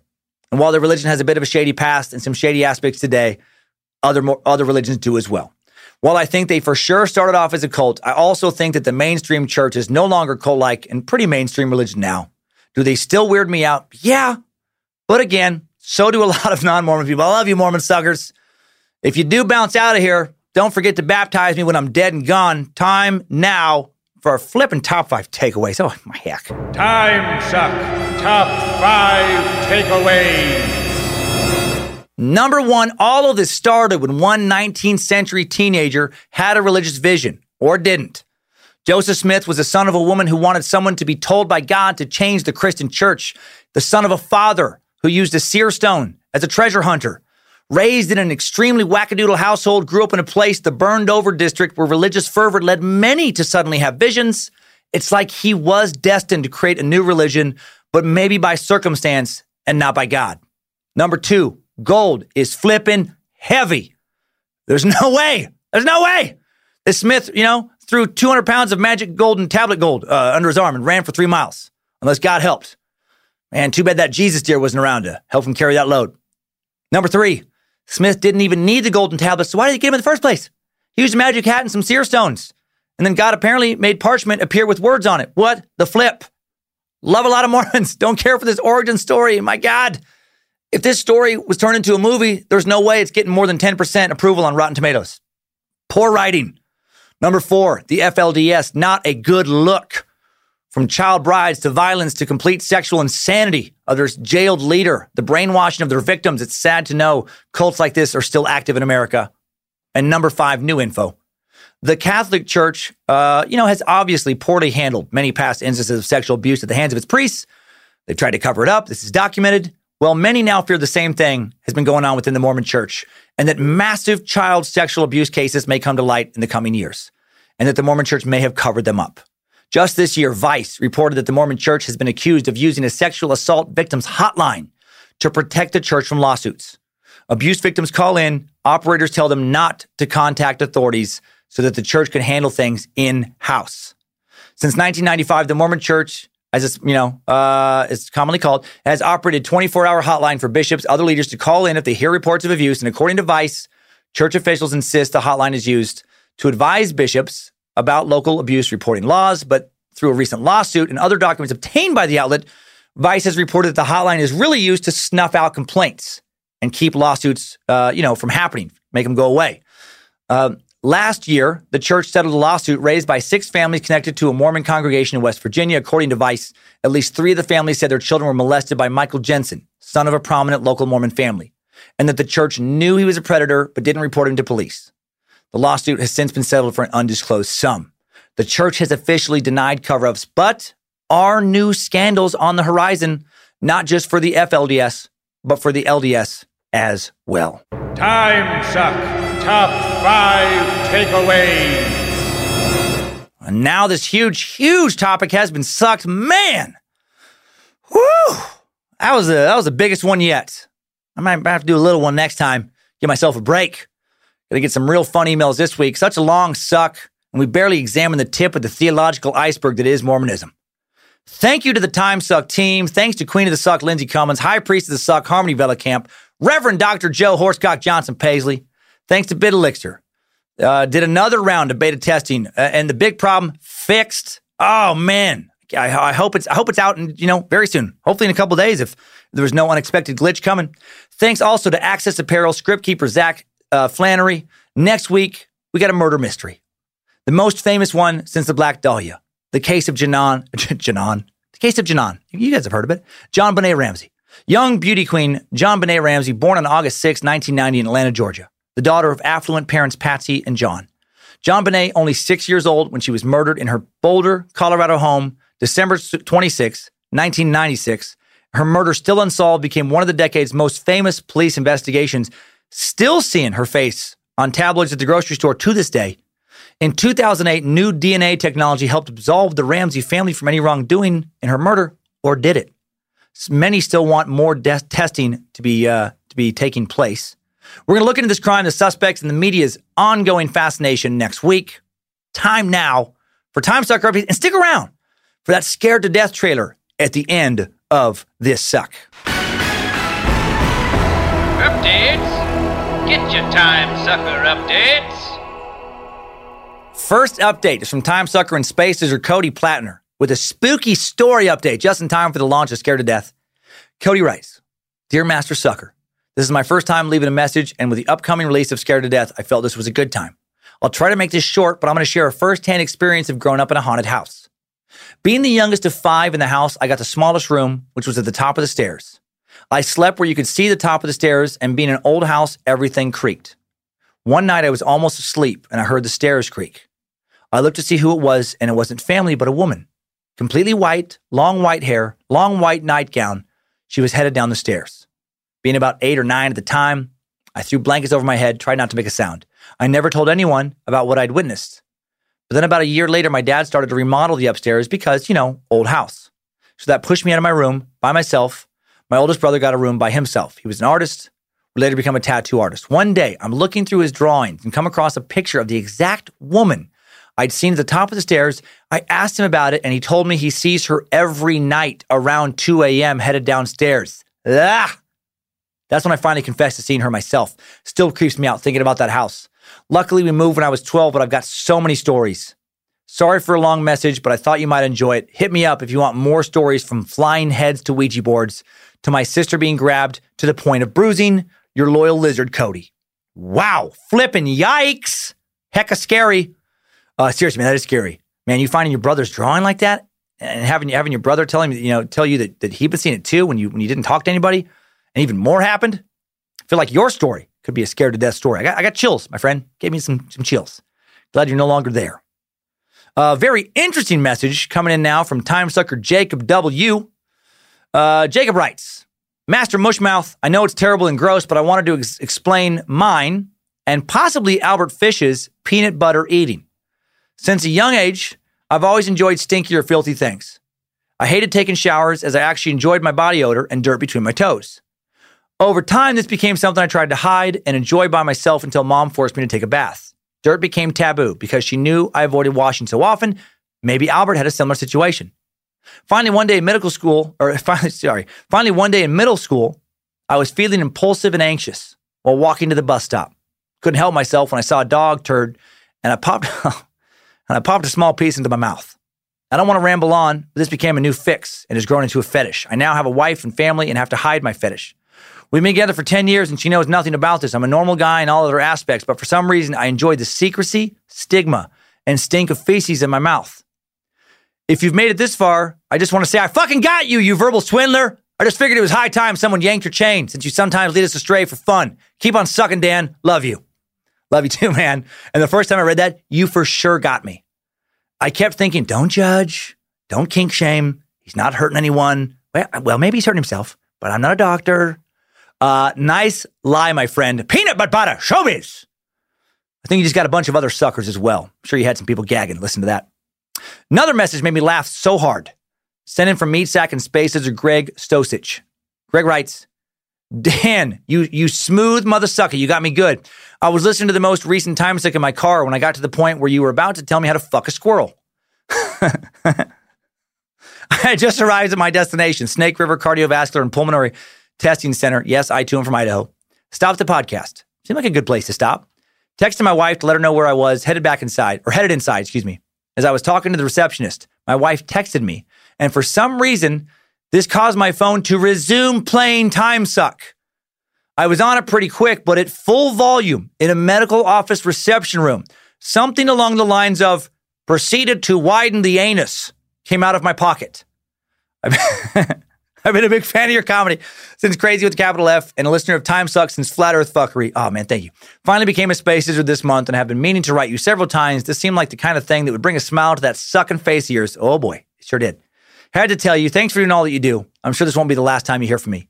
Your loyal Space Lizard, Greg Stosich. Holy shit, Greg. Oh, frickin' heck. I shared that story with Joe, Lindsay, Harmony, and Zach, and we all laughed so hard. I can picture exactly how awkward that must have been, and it's delicious. Finally, last update, Time Sucker writes, what's crack-a-lackin', Master Sucker Dan? Your podcast has been has basically taken over my life since June when I went on a Tinder date with my current boyfriend. I made a joke about him being the next Ted Bundy, and we spent forever that night talking about our fascination with serial killers and dark knowledge. He then told me about your podcast, and I've been hooked ever since. So thank you for sparking our relationship. I've been trying to catch up on your episodes so I can talk to him about them, and I'm currently on the Hatfield and McCoy episode. I should also mention that I just got my tonsils out last week, and I'm very much still on pain medication. Now, I know you were confused trying to explain it, but just imagine listening to that already confusing suck high as shit. Listening to that episode gave me actual flashbacks to high school calculus, not knowing what the fuck was going on. Anyways, I probably won't make it into the next Time Sucker updates, but I thought you would get a good laugh out of my confused high ass. Well, Brianna E., you did make it, and I did laugh. I bet that was confusing as heck. Keep letting Time Suck take over your life. And I love that your boyfriend shared it with you. The couple that sucks together stays together. Thank you, everyone, for listening to this massive suck. And I'll talk to you next week here on Time Suck. Thanks, Time Suckers. I needed that. We all did. Have a great week. Let me know if you talk to any deer or find any buried treasure with a steer stone. Keep on flipping, sucking, and check out The Scared to Death Trailer, and then listen when this comes out tomorrow, you guys.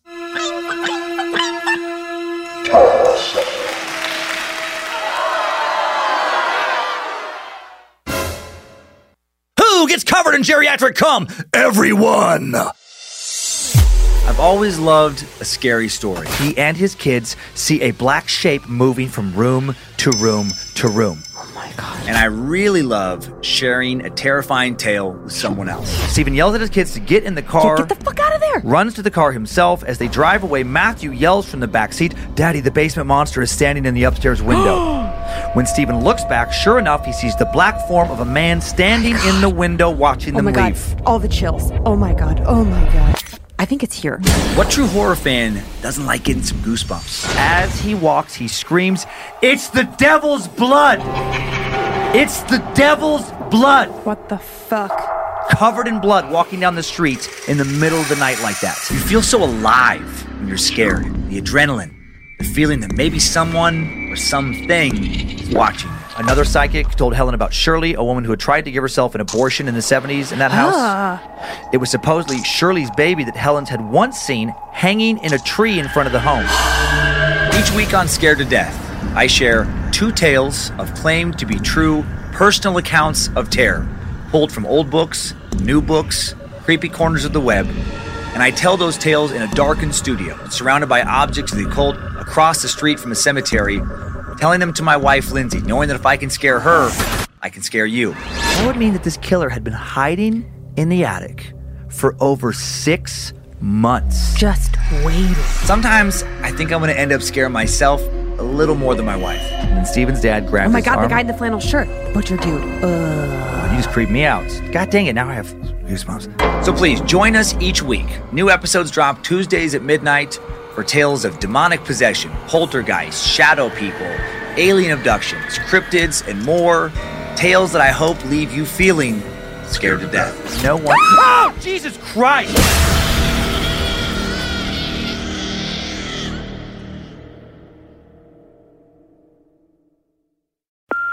Hey Mom, first things first, thank you. It's my 1-year anniversary of my decision to say, yes, I need help, and yes, I choose me. And that's the miracle. I'm lucky that the strongest person I know is my own mother. Love you, Mom. Maxwell. Be that strong person who makes the difference. If your loved one is struggling with drugs and alcohol, reach out to Karen for a different kind of addiction treatment. Visit caron.org/lost. This show is sponsored by BetterHelp. If you suddenly had an extra hour show up in your day every day, what would you do with it? Work out, sleep, read a book, play Fortnite, call your mom, take judo lessons, finally watch all the episodes of Shameless? A lot of us spend a lot of our time wishing we had more time. But why? Time for what? If time was unlimited, how would you use it? The bad news is that you're not going to get that 25th hour. But what you can probably do is reprioritize where you spend some of your time. Therapy can help you find what matters to you so you can do more of it with your time. This year, my health is more important to me than cranking out another stand-up special as fast as possible.